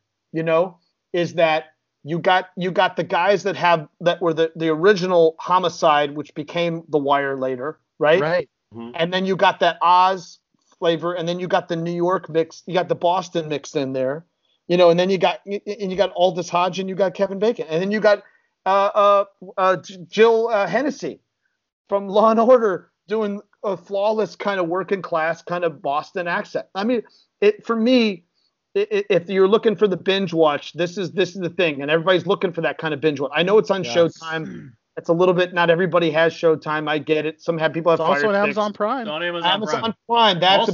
They did put a bunch of episodes for free on YouTube for people to watch. Like, if you want to see something that's like The Wire, go to YouTube and you can watch like the first episode of each season for free. No way. That's really smart, because this show should be watched more. And we're just getting started. You don't. It's a fantastic series, James. Kevin Bacon, you do 5 years with Kevin Bacon. Kevin Bacon, and why this show hasn't been recognized at the Emmys, I don't know. It takes a while. The Wire had the same problem. Yeah, The Wire. It's something about David Simon and the Academy. I don't know what it is. It boggles my mind all the way through. Same thing when we were doing Treme. We just got ignored. I don't know what it is. It's an East Coast, West Coast gangster battle. I don't know what it is. You know what I mean? It's just, what rappers are better. What team you run. I mean, David Simon's coming back now to Baltimore. He's supposed to start up a show in July. I know. I've been all over that casting director like white on rice. Yes, I'll hopefully be working on it. So no, sure, dude, absolutely. Because and also I got a movie that I've been working on with a mini series that is going to be shoot a lot. We're going to shoot a lot in Baltimore. Takes place there in turn of the century, so it should be pretty fun. But I'm glad we're talking about City on a Hill because that I'm really digging. And then the next thing coming up, which is I'm telling you, it's going to be hot shit, is Barry Jenkins' Underground Railroad for Amazon. Yeah, should we go right into that already? Because I did have a couple questions about Randy Finch. Let's talk about Randy Finch. Let's stay on that. Tell us about the character. How you brought on his accent, first of all, because is it a Bostonian accent? Yeah, or is it Bostonian. Yeah, it is a Bostonian accent.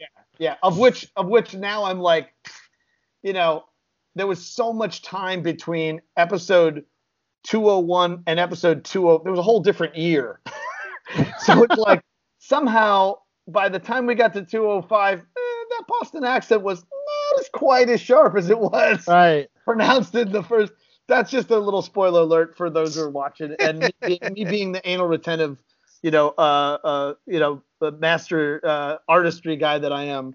Yeah. But Randy Finch, which kind of actually, because it falls into a little bit of the banker's work, which is one of the things for anyone that really doesn't understand what redlining is and how much it was what I call it economic genocide against African Americans, in my opinion, to not allow them to be part of the real system, to own property and to be able to finance and help each other's business, to hold back the financial structure is 100% calculated. There's no two ways about it. And I know this even when I grew up in Chicago. My dad was trying to buy a business in a red-lined area, which forced him to have to put a 30% deposit down on for the property because it was in a red line. It was because it was deemed in a tough area near downtown Chicago, and that prohibited my dad from really being able to do all the things he was able to do. And he's a white dude.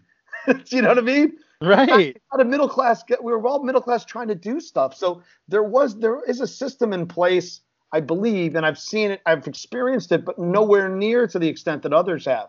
And so in this storyline, in terms of Randy Finch, there were certain areas, Hyde Park, certain areas like there in Jamaica Plains. JP back then was predominantly white, and JP now is becoming more predominantly African American. So certain areas, the whites, the working class whites did not want African Americans in certain areas. Roxbury, certain places they just didn't want that element to be there. Because if you sell that house to one person, then they're going to move in and they'll have cousins and then all of a sudden there goes the neighborhood. So there was, Finch was part of that. Fleet Bank is a real bank in Boston that was notorious for drawing the lines in a particular working class area to keep the whites there and keep the blacks out. Yeah, which is why you gave your scene partner such a hard time. Absolutely. 2 weeks. Hey, if she's late, I would give 2 weeks to anybody else. But because she's black and she was 2 weeks late, no, I'm gonna foreclose. And then because that other woman has power and had money at the bank, it was a great role reversal thing. I'm not gonna spoil it for everybody, but there is that. It's a power scene, and it's race. It's 100% race. He moved from Hyde Park. Now, mind you, he moved from Hyde Park to go to this particular bank. So he was brought there as an agenda guy, right? Get rid of the deadbeats, those who are not paying their mortgages on time. Anybody who's a different skin color who can't afford to be there, you're brought from another area into there. It wasn't by accident. Either he purposely chose it, or someone brought him in there as the Grim Reaper. So it's an interesting kind of role. And then the power structure switches a little bit when it gets to as it moves further along in the story. But my scenes are with Grace Campbell. She's a great character to follow. If you guys were fans of the other David Simon series about the porn industry on HBO, you know what I'm talking about. Yeah. Come on, you guys. Come on now. Let this wheel's turning. I know. James Franco was in it, played 2 different roles in it. It's about the porn industry. Whatever the case is, my scene. The Deuce? The Deuce. That's it. The Thank you Deuce. very much. The Deuce. Yeah. The wheels are turning. My scene partner, Parnell Walker. Parnell Walker plays Grace Campbell. Yeah. One of the big buxom prostitutes on 47, and she's a wonderful actress. So solid. She's dear friends of mine, and we got to work together, and she's fantastic. That's fantastic. I mean, the first episode of season 2 was just so much happening. I mean, Kevin Bacon's lady friend ODing on cocaine and being dropped literally dropped on the front of the just ER. Dumps her on the sidewalk outside the. Yep. Roll her out. Roll her out and peel off. And then Aldous Hodge being called a Huxtable, yeah, N-word, and just like all kinds of crazy stuff. I mean, I think this would be the kind of show that you could take a shot of whiskey for every F-bomb dropped. Oh, 100%. This is definitely for those are And when I'm doing my Q&As with actors, we have we're called a buzzword. Yes. So when that buzzword is spoken, we all drink. And some people pick like love or audition or actor, and I'm like, oh, dude, we've said it 10 times, and we're only 15 minutes in the show. We got another hour and a half to go. People are gonna get shit-faced, So I put that against Ozark with Ruth. Right. So for all you, if you guys want to start drinking, because we're now you can take your masks off in certain larger places, and if you're looking for to binge watch and binge drink, yes, I'm a new fan. James. Hill drinking game. I'm all for it. If it gets you to watch, I'm all for it. I mean, you're this first episode, and I skipped ahead in preparation for having you on, but now I got to go back to season 1. Yeah, let me get all that backstory going on. But it's a brilliant show. Thank you. It's a very brilliant show. I'm a lucky dude to be part of it, and I circled around that show many times in different roles in season 1, and then this thing came up, and I was like, it was all kind of perfect. I just happened to be in New York at the time. Yeah.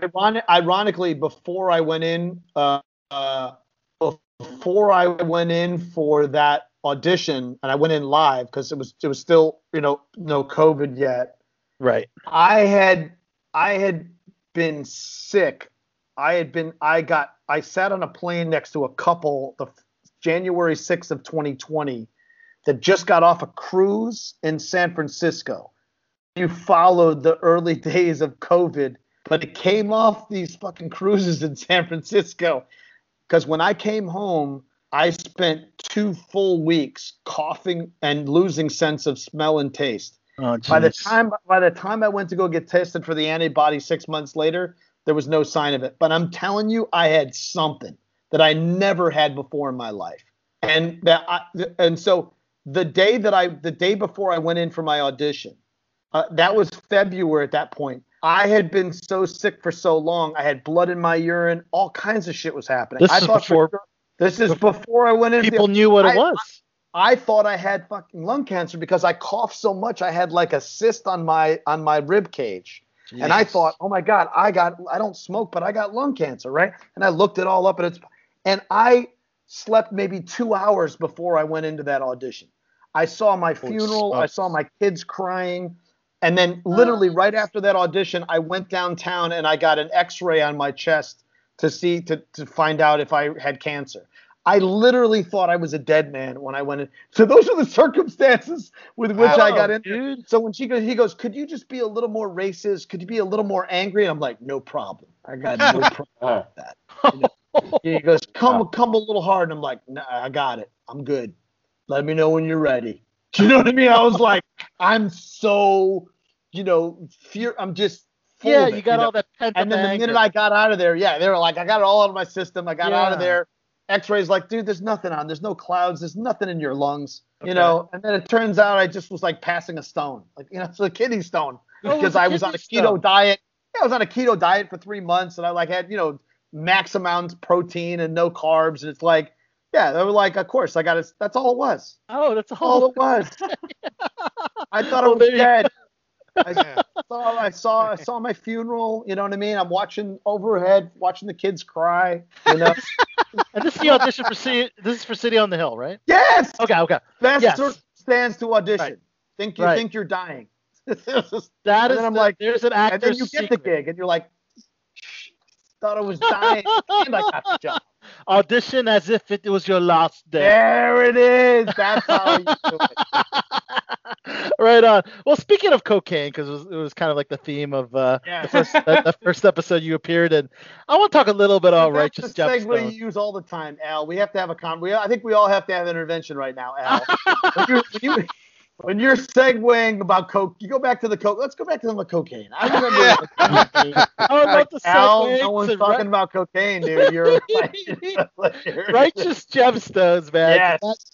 That first episode, that pilot, my God, wow! I had to show about.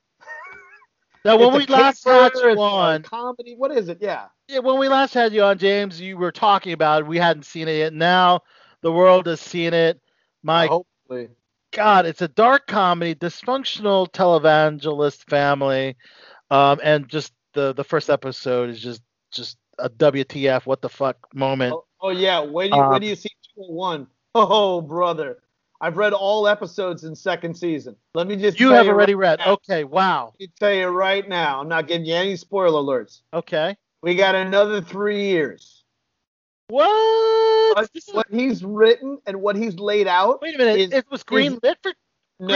Or dude, there's enough there for 3 years. Is there enough for 3 years? Okay. 100%.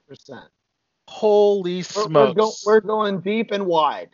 When you thought Kenny Powers was about Kenny Powers, and then when that Kenny Powers story's over, so is the show. When it was just about two people, vice principals, when they were up, then you're like, then where do we go with this? But when you have 60 storylines, 60 characters that you can choose from to build, and then go back and the family history, nah, dude. I told my son, I was like, don't be shocked if you and your son will have work and you graduate college and you're still on this show. Dude, well, yeah, I read an interview that Danny does intend for the show to go longer than Kenny Powers. Oh yeah, he's bound absolutely. He's bound 100%. Yeah. They've set up the family tree, the storylines, it's going. Because what I've seen I was hoping for it. But when you start out, when you 201, we're going deep and wide. That's all I can tell you. Okay, so 2021, later 2021 is when we're getting season 2? My guess is because we got pushed back an entire year. Due to COVID, yeah. Due to COVID, but last time what we did is we shot all through the summer and we aired in October. I hope that's what we're going to do again because we had the great spot. We had the old Game of Thrones spot. Succession was our opener, and then it was us. So if they can keep us in that same Game of Thrones spot, and Succession is our opener, we're good. We're good. Yeah, that is absolutely brilliant. Dude, I'm telling you, if you guys love season 1, season 2 is like it. Let it fly. Yeah, and Chad, your Chad character. James was was great to watch. It was a joy to watch. And not my dick. I think we talked about that. I have a body double. What I want. That's what I was going. That's what I was going for. Everybody's going for the pin dick. Did you consider doing your own nudity? I did. You did consider it. I did because I did 6 Degrees of Separation on Broadway back in 1990, where I was full frontal. 8 shows a week. So hopefully it wasn't that cold. Hopefully it wasn't cold on stage. I made sure, kind of, you got to play, just you shake it a little bit before you get on there. It's got some good. It's got good AC over at Lincoln Center. I can tell you that. But my only costume was a pair of socks. You know. Okay. Yeah. So my point is, I'm not afraid of that. That didn't bother me. Now, mind you, I was, I had like 7% body fat, and I had long hair, and I look like the guy that ate that guy. But I'm now I look like the guy that ate that guy on a plane crash. But the point is. So I'm not afraid to throw the old boy out there. I'm happy and blessed. Thank my father and my genes. It's all good. Okay, good. But when it comes to film and television now, this whole fucking this shit and like, let me screenshot the dick, or let me get you up on whatever. There's websites or something of I've heard there's websites of naked scenes from movie. I'm not saying that I've ever been to one. Yeah, Mr. Skin. Yeah. Oh, right. Yeah, Mr. Whatever it's called. But that's just for women. That's just for women, though. Yeah, they don't do men. The point is, you don't need anybody taking pictures of your junk, and I got kids. So, but then here's what they did is they lied to me and they said, Danny's going to do full frontal. Everybody's doing full frontal this season. And we knew about Euphoria, and I'm like, you know what? I'm calling bullshit on that. I don't think Danny McBride, who has a multi-million-dollar deal with HBO, I don't think he's putting his dick out. I say bullshit. Yeah. I'm a poker player. I'm calling your bluff, motherfucker. I'm calling it, right? And so I did, and then the casting directors this is where the casting directors, they still kind of, they make a joke about it, but they hate me a little bit.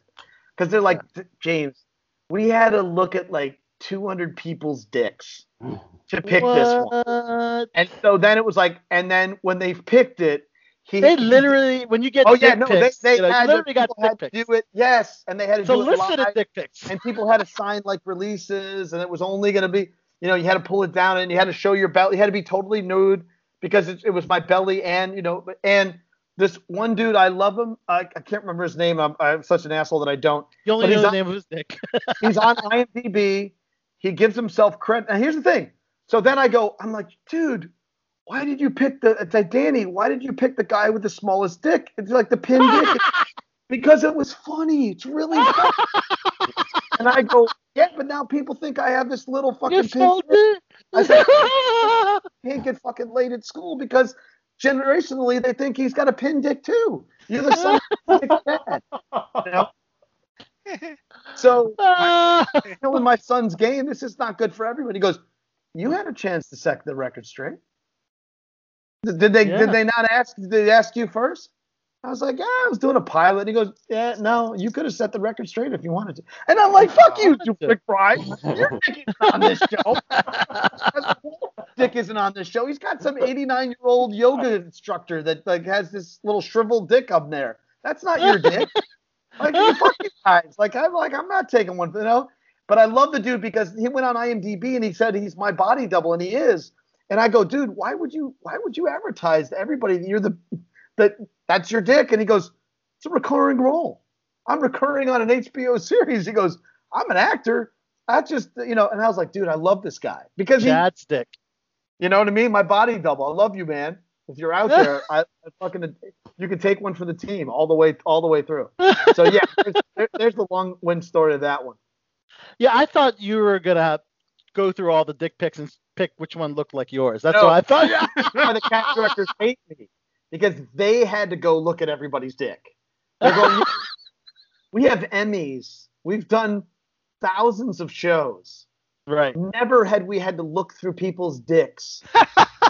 What did you make us do? And I go, you should be putting pressure on me. If this is a woman, you would never say this shit to me. Right. It's like, yeah, show your twat. It's like, you would never say that. You would never say that. You'd never be angry at a woman to do it. So why is it? It's a double standard. Yeah. In general, male frontal nudity in Righteous Gemstones season 1. Dude, maybe. I think he was trying to compete with Euphoria. Because I don't know, Euphoria is it's like there's every time you turn around, there's a dick happening. You know what I mean? It's like Game of Thrones ain't shit. Euphoria. That was more female nudity. In Game of Thrones. Absolutely. But yeah, he was keep up with because he said, look, there'll be a lot of full frontal nudity when he's pitching. He told me the story. I was pitching to HBO. We're planning to do a lot of full frontal nudity. And they go, well, we got Euphoria, and then Danny turns to David and he goes, How many episodes do they have Full Frontal? And they go, I don't know, like 4 or 5. And he goes, all right, well, we're going to have at least double that. Oh, God. and then he goes, I thought that would kill the deal, but they seem to be all right with it. Oh, my gosh. So, they're trying to make it less taboo, I guess. Absolutely. That is crazy. What can you tell us about Chad in season 2? Chad is can't tell you too much story, son. There's good shit, is all I can tell you. Okay. Yeah, and we're still part of the team. Last season we were called the Goon Squad. We have a new name for our posse. And Chad's got some really I call it Chad 2.0. So all right. There's some good shit in there. And there's some ideas that I want to play around with that I haven't got the set to do it. My son plays Pontius Gemstone. Yes. I don't start till June. I do June through September. He started back in early April, or maybe March. Oh, he's on set. He's already gone back twice now, or it's going to be a third time the end of next month. What a joy to work with your son, dude. I know we don't have any scenes together yet, but we will in the summer. We get to be in Charleston together, and we got a family there, and so it's really a joy. It still kind of blows my mind. And if you didn't know, the rest of the panel, James' son plays Dan McBride's son. Yes, and John Good's grandson. He plays Pontius Gemstone, the angry middle son. Yeah, the middle son. And we all know about the oldest son, the scumbag he turned out to be. Oh, yeah, absolutely. After that, so what a well-written show. Okay, let's move on to Underground Railroad. Yeah, what can you tell us about this? I see that it's going to drop in May, and you're going to be in episode 2? Yes. So far, at least. Yeah, no, for sure, episode 2. I don't have any more than that, but it's the 21st century roots in terms of what its impact is going to be. Look at all the trailers for it. It's viscerally, visually a masterpiece. Barry Jenkins, who did Moonlight and If Beale Street Could Talk. It's just it's going to be amazing. It's going to be an Emmy and Golden Globe winning miniseries. He directed all 8 episodes. Oh wow! So he did 8 feature films, if you think about it. But the music, I believe the music is Terrence Blanchard. I'm pretty sure it is. But watch the trailers for it. It's really quite powerful. It's based on It looks great. It looks fantastic. Book. Each episode is going to be just arresting. So I think it's going to be kind of I'm a luckiest fucking guy. I don't know how I get in these projects. It's brilliant. I don't know much about it. But for me that was like an interesting kind of wish fulfillment in the sense that I remember watching Moonlight, and I don't know if you guys are familiar with the movie Moonlight, but there's a scene in Moonlight at the jukebox, and it's these 2 guys that have not seen each other in a long period of time. Yeah. He goes, what was that song? And then he goes over and he like clicks the song, and then he turns around, and it's this moment between the 2 of them, and it's like shibab shibab, my baby shibab, ooh, seems like a mighty long time, and it's like this fucking incredible. And I go, what kind of director gives an actor that moment, like no dialogue, just music playing and just locked in connection between each other? And I go, that's a fucking director I want to work with. Like and I said that out loud. Awesome. It's like, that's a director I want to work with. And next thing you know, I'm auditioning for this thing, and I guess I didn't look at it closely. I did the audition, and then after the fact that I looked to see that Barry Jenkins was directing it. And then when they checked my avails, I was like, you're kidding me. And then it was like, you booked it. It's working in Atlanta. It was like a little difficult because I was doing a reshoot of Spencer Confidential in Boston.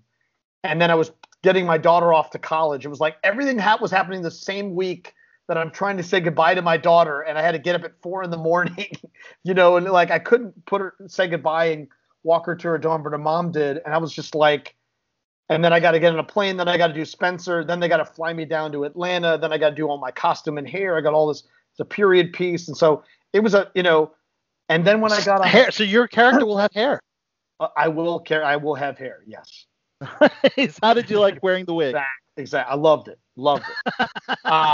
Reminds me of when I had hair. But the thing was, I had been close with Michael Beach since he was in A Beale Street Could Talk, and he was also in Patriots Day with me, and he and I are close friends. And he doesn't do projects that are of that kind of slave era, even though he's worked with Barry before. Right. So he's like, that's just a taboo for him. So I was kind of surprised he wouldn't be part of it because it's pretty amazing. But he is, I understand and respect everybody's, wishes. Aldous Hodge did a very similar show to Underground Railroad. Yeah, very much so. Underground with my roommate in New York, PJ Marshall, amazing actor that I definitely recommend you guys talk to. Because he's doing off-Broadway version of Hurly Burly coming up, which is going to be one of the first things going back into New York in live theater. And PJ was on Underground and was the overseer and has incredible scenes. But I digress. So my point is, I get on set and Barry was like, he came up to me and goes, "Hey, I saw your audition and I watched it." And he goes, I said, "That's the father from Dallas Buyers Club." And I was like, "What?" And he goes, "I remember seeing that movie." And I go, "Wow, this scene is so intense and powerful. This scene is like a turning point in the movie, And he goes, "I just remember seeing it and seeing your work. And then your audition came in and he goes, "I know who that guy is." I said, "Yeah, let's pick him. I want to work with him." Nice. And I said, that's very funny you should say that, Barry, because I said, all I need to tell you is the diner scene in Moonlight. I watched that scene and I go, I said, that's the kind of director I want to work. He goes, "Well, this is meant to be, man." They're meant to be. It's like we were meant to work with each other. And then I was like, it was just magical all the way through. There was a hard timing to our scene, a lot of camera shots. There was an explosion going off. There's a big fight scene. There was all these complicated things. And I just was on my game that day. Just totally on my game because I'm fulfilling a wish fulfillment. I'm working with the guy I said, I got to work with that guy who also said, "I want to work with you too." And it was just like, boom. So then cut to the Golden Globes. I go out to LA and I got invited to the Amazon party and I go and the first person I walk into the room and see is Barry Jenkins. Nice. And I'm not sure he's going to remember who I am. I never make assumptions about it. He goes, "James." He goes, "I was just cutting your scene today." Oh, good. Like, of course he remembers you. Come on. You're too modest. It was just too hilarious. So that project's going to sweep, dude. Wow. I mean, Lily Ray. Everybody's going to be talking about it. I'm telling you. Joel Edgerton, Will Poulter, Megan Boone. What else can you tell us about your Abraham character?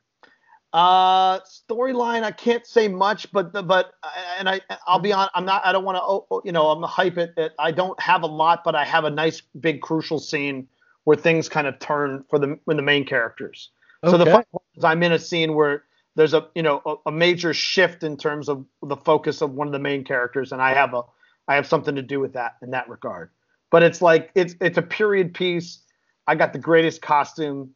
They, makeup. They did everything is just. Well, I can't wait to see the wig when it comes out. I took a pic. I actually was not supposed to take picture, but I have a still. Once it comes out, that's then still you can post it on social I've been media. using it for a headshot, for period pieces. My agents use it internally. We never send it out anywhere. Right. But it's such a great look for me that it's like it could open up a whole bunch of Peaky Blinders shit for me. There you go, Peaky Blinders. I'm gonna get my Peaky Blinders in, or what I mean. So it's really good shit. It's good stuff. That is wild. Yeah. James, wow, we thank you so much for joining us on Below the Belt Show for the third time, and I know we wanted to get you back because of all these amazing things you're doing, man. City on a Hill, you got Righteous Gemstones Season 2, and of course Underground Railroad. James, thank you so much. Absolutely. If you could, before we let you go for good measure, let us know who you are. Throw out City on a Hill, Righteous Gemstones, Underground Railroad. Yep. Let us know you're on Below the Belt and throw out something crazy or funny or whatever at the end. That's right. It's hey, this is James Dumont from Righteous Gemstones and Spencer Confidential on Netflix.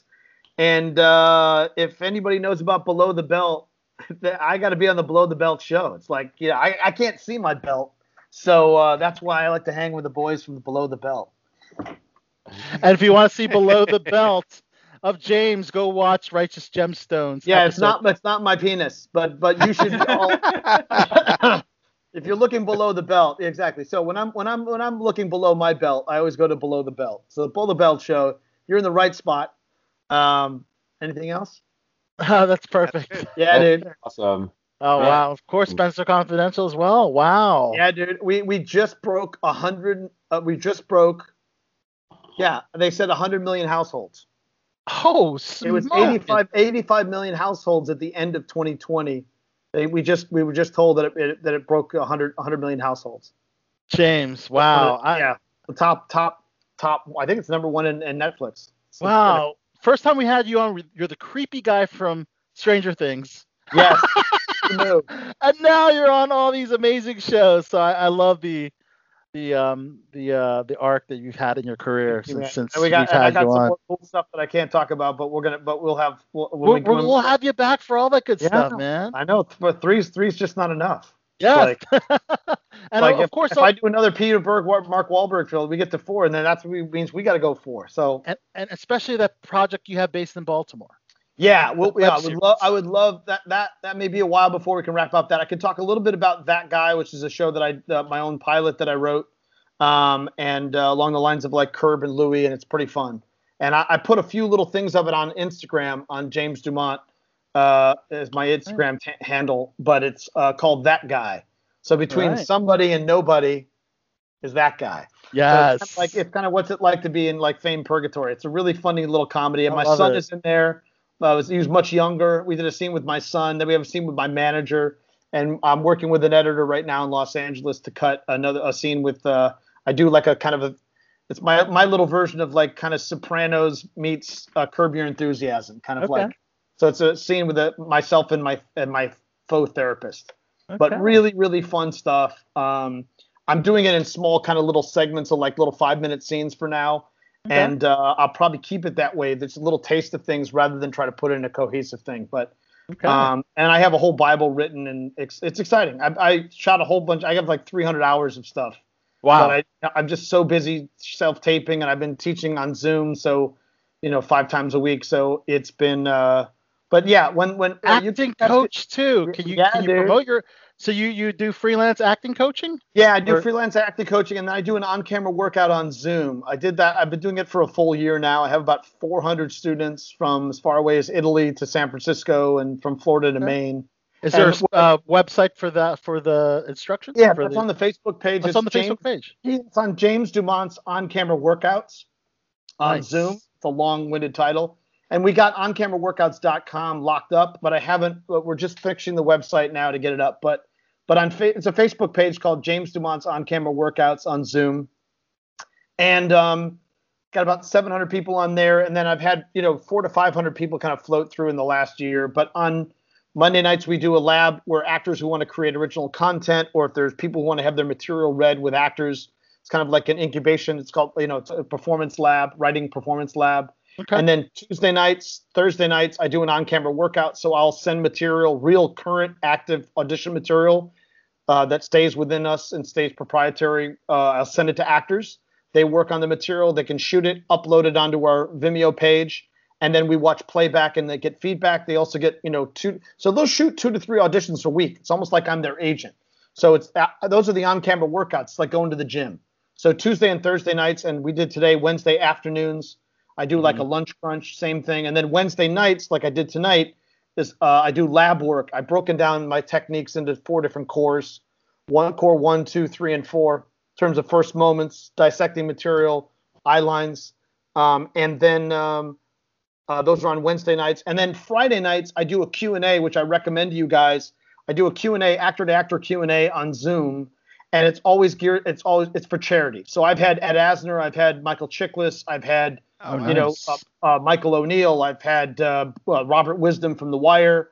I've tons and tons of people, and so I've raised almost $13,000 in less than a year for about 50 different. So people, my students get it for free. My regular students get the Q&As for free. Everybody else pays. It's 2 hours. We drink, we swear. Everybody tells their actor journey. You know, it's pretty It's like hilarious. an episode of City on the Hill and Righteous Absolutely. Gemstones. And I think my guest this week is a guy who's the SAG vice president in Utah, but the next week after that is Patrick Kilpatrick. If you guys knows who that is, guy's been in like 200 things. So I like to do the actors' journey stories, and they're all for charity. You know. Right. Awesome. So it's really fun. But yeah, dude, that's what I've been doing, and you know, then I got this huge audition for London. It's got due on Friday, so. Ooh, well, good luck with that. And of course, we're looking forward to Righteous Gemstones season 2 and more City on the Hill. And James, thank you so much. It was awesome. Dude, appreciate you guys. I always love being here. Should we do our little snapshot before let's producer do it. Chachi? Yeah. All right, Chachi, take it away. All right, on the count of 3. Ready? 1, 2, 3. Awesome. Nice. James, incredible interview as always. Thank you so much. Appreciate you guys. Thanks again. Oh, grab this. Let me grab this. Is it still? Grab the shot. There it is. There it is. Thank you guys. Appreciate Awesome. you. Thanks so much, James. Love, appreciate you guys. Take See ya. care. Bye. Awesome. James is a great talent.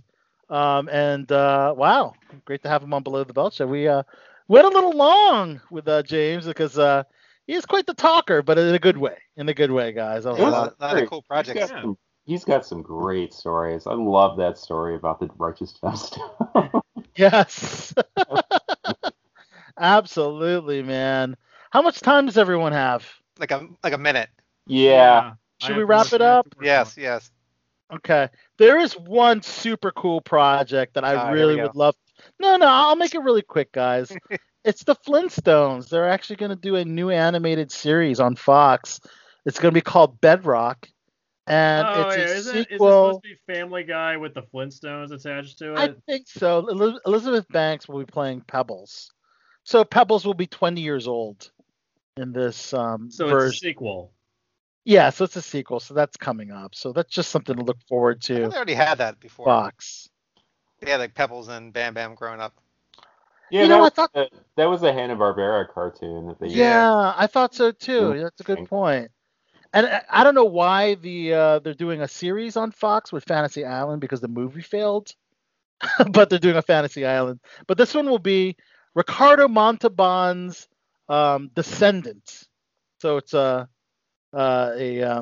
generational tale of Fantasy Island, and that's well, the Fantasy Island that went to theaters was a little different. It's a lot different. Well, was the Fantasy Island movie like? It's just a dumb horror movie. Yeah. I don't really know much about the Fantasy Island lore or anything like that, but there have been a lot of Fantasy Island projects through the years. Right. And like there was a Malcolm McDowell one for a while on TV, like for a short time. And I didn't know about that one. Huh. Yeah. It's I just remember there being like commercials for it, and I was like, hey, that's Malcolm McDowell, and then I completely forgot about it. Rosalind Sanchez from Devious Maze will be playing the lead in that one. So just something to look out for. And I guess they're not all connected, are they? They're not like all continuations of the same universe or anything like that. I don't think so. No. I don't think so. And really quick, is anyone familiar with World of Darkness? No. You mean like Vampire the Masquerade and things like that? Yeah. Jesus. They're adapting that for the big screen and the small screen. They had a Vampire the Masquerade TV show in the 90s. And it was called something else. I don't remember what it was called, but I remember there being one, and it had, because like there were like very distinctive things, like they had like vampires and different clans and everything like that. And they took it directly from that. It was like a tabletop role playing game. Yeah. But it also like there was like a werewolf one and like one that had like ghosts, and I remember those books were like really cool. I used to love reading them. Oh, cool. I'm curious how they'll do this adaptation. So look out for it. And the cartoon was called Pebbles and Bam Bam Show. Yeah. So it sounds vaguely familiar that they've done that already. Yeah. And last but not least, guys, I cannot believe Elon Musk will be the first non-actor and non-athlete to host Saturday Night Live. Why? Elon Musk. There's been a lot of musicians hosting it before. Yeah, but Elon Musk isn't funny. Yeah, he's not funny. In fact, didn't they make fun of him in a episode of Family Guy? I think. I think they did. Again, it was like a Tusk, Elon Tusk, and they had like Elon Musk with big tusks coming out of his. Anyways, I'm curious to see how, because the host has to participate in these skits. I don't know how that's gonna happen or how that's gonna go over. So it's gonna be like when Steven Seagal hosted in the 90s, which is like infamously thought of as like one of the worst big Saturday Night Live debacles ever. I mean, he can't be less funnier than most of the cast. Yeah. Speaking of Saturday Night Live, Leslie Jones will be hosting the MTV Movie and TV Awards. Speaking of not funny. And that's going to be on May 16th. Yeah. She was actually okay in Coming to America. That's your opinion. No? She had some funny moments on that, when she was getting... She has the tendency, like certain other people, to play the same character in everything. Yes. Yeah. Yeah, that bathing scene, yeah. Which is weird because, like, just by virtue of being on Saturday Night Live, you have to play like so many different kinds of characters. So, yeah, that's the reason you get cast. You're supposed to come in with your original stuff. Yeah. That's part of the casting process. You create new characters that they can use on the show. Right. Yeah. So like it's weird, like, since then, that's all she plays is the exact same character in everything. The loud, slightly annoyed black woman. Yes. That's She knows her niche. Make your money. Yeah. All right. I guess we'll close with birthdays. Yes. Happy birthday to Anne Margaret, who's 80. Tonight Show host Jay Leno, former Tonight Show host. Jay Leno, 71. Bridget Monahan of Blue Bloods is 50. And of course, the baby mama for Tom Brady's son. Jorge Garcia from Hawaii Five-0 and Lost is 48. The lovely Penelope Cruz is 47. The Property Brothers twins, Drew and Jonathan Scott, are 43. The beautiful Jessica Alba is 40. Can you believe Jessica Alba is 40 already, guys? They grow up so fast. I know, right? She's like CEO too, and like a legit CEO. Of Honest Products, yeah. Yeah, she's not like Sammy Sosa is the CEO of another company, right? But totally like a figurehead. No, Jessica Alba did the work. Like she's like, wow. Harry Shum Jr. of Glee is 39. Jenna Uskowitz, also from Glee, is 35. That's birthdays today, and we already mentioned the major passing this week, which was Shock G. Yeah, Shock G. So there was no other major celebrity deaths to report this week. Good. Yeah. So usually it's a somewhat of a longer list. But, yeah. Well, now that you've said something. Yeah, I've said something. Yeah. Rest in peace, Shock G. Guys, amazing show from top to bottom, guys. I'd like to thank, of course, Brittany Joy. Wow, the lovely cosplayer. If you want to see some very hot cosplay, check out Brittany Joy's Instagram page. Her Electra and Mike the General Zod, I had to laugh out loud, but I got to be really careful about how I laugh about the Psylocke joke. yeah. I totally regretted saying it after. Oh boy, I shouldn't have said that. That's okay. We forgive you. We forgive you. Jesse's like shaking his head. not saying anything. It's okay, General. It's all good. Brittany was fantastic. She was talking about how like she had she wants to fit the look. She has to fit the look and how much work she does. And that was the first thing that popped in my head. In your mind. Oh, man. No, you bring up a very valid point. The General demands perfection.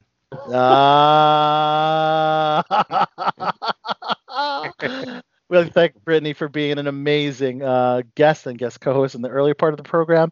James Dumont always knocks it out of the park. Great interview. Check him out on City on the Hill.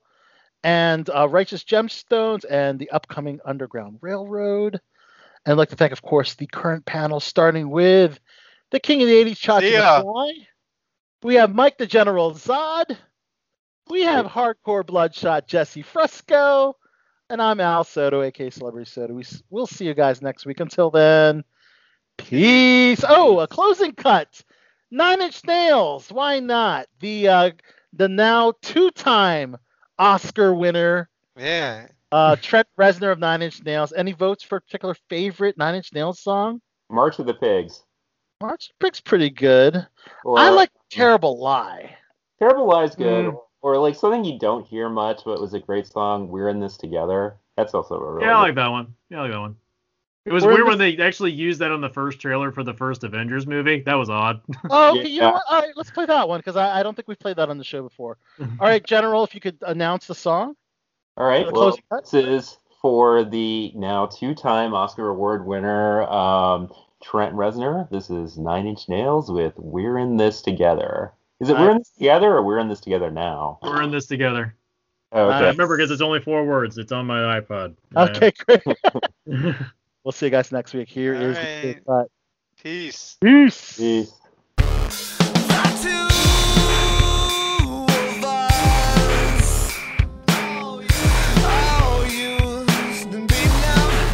Watching fade as it flows down the path we have chosen.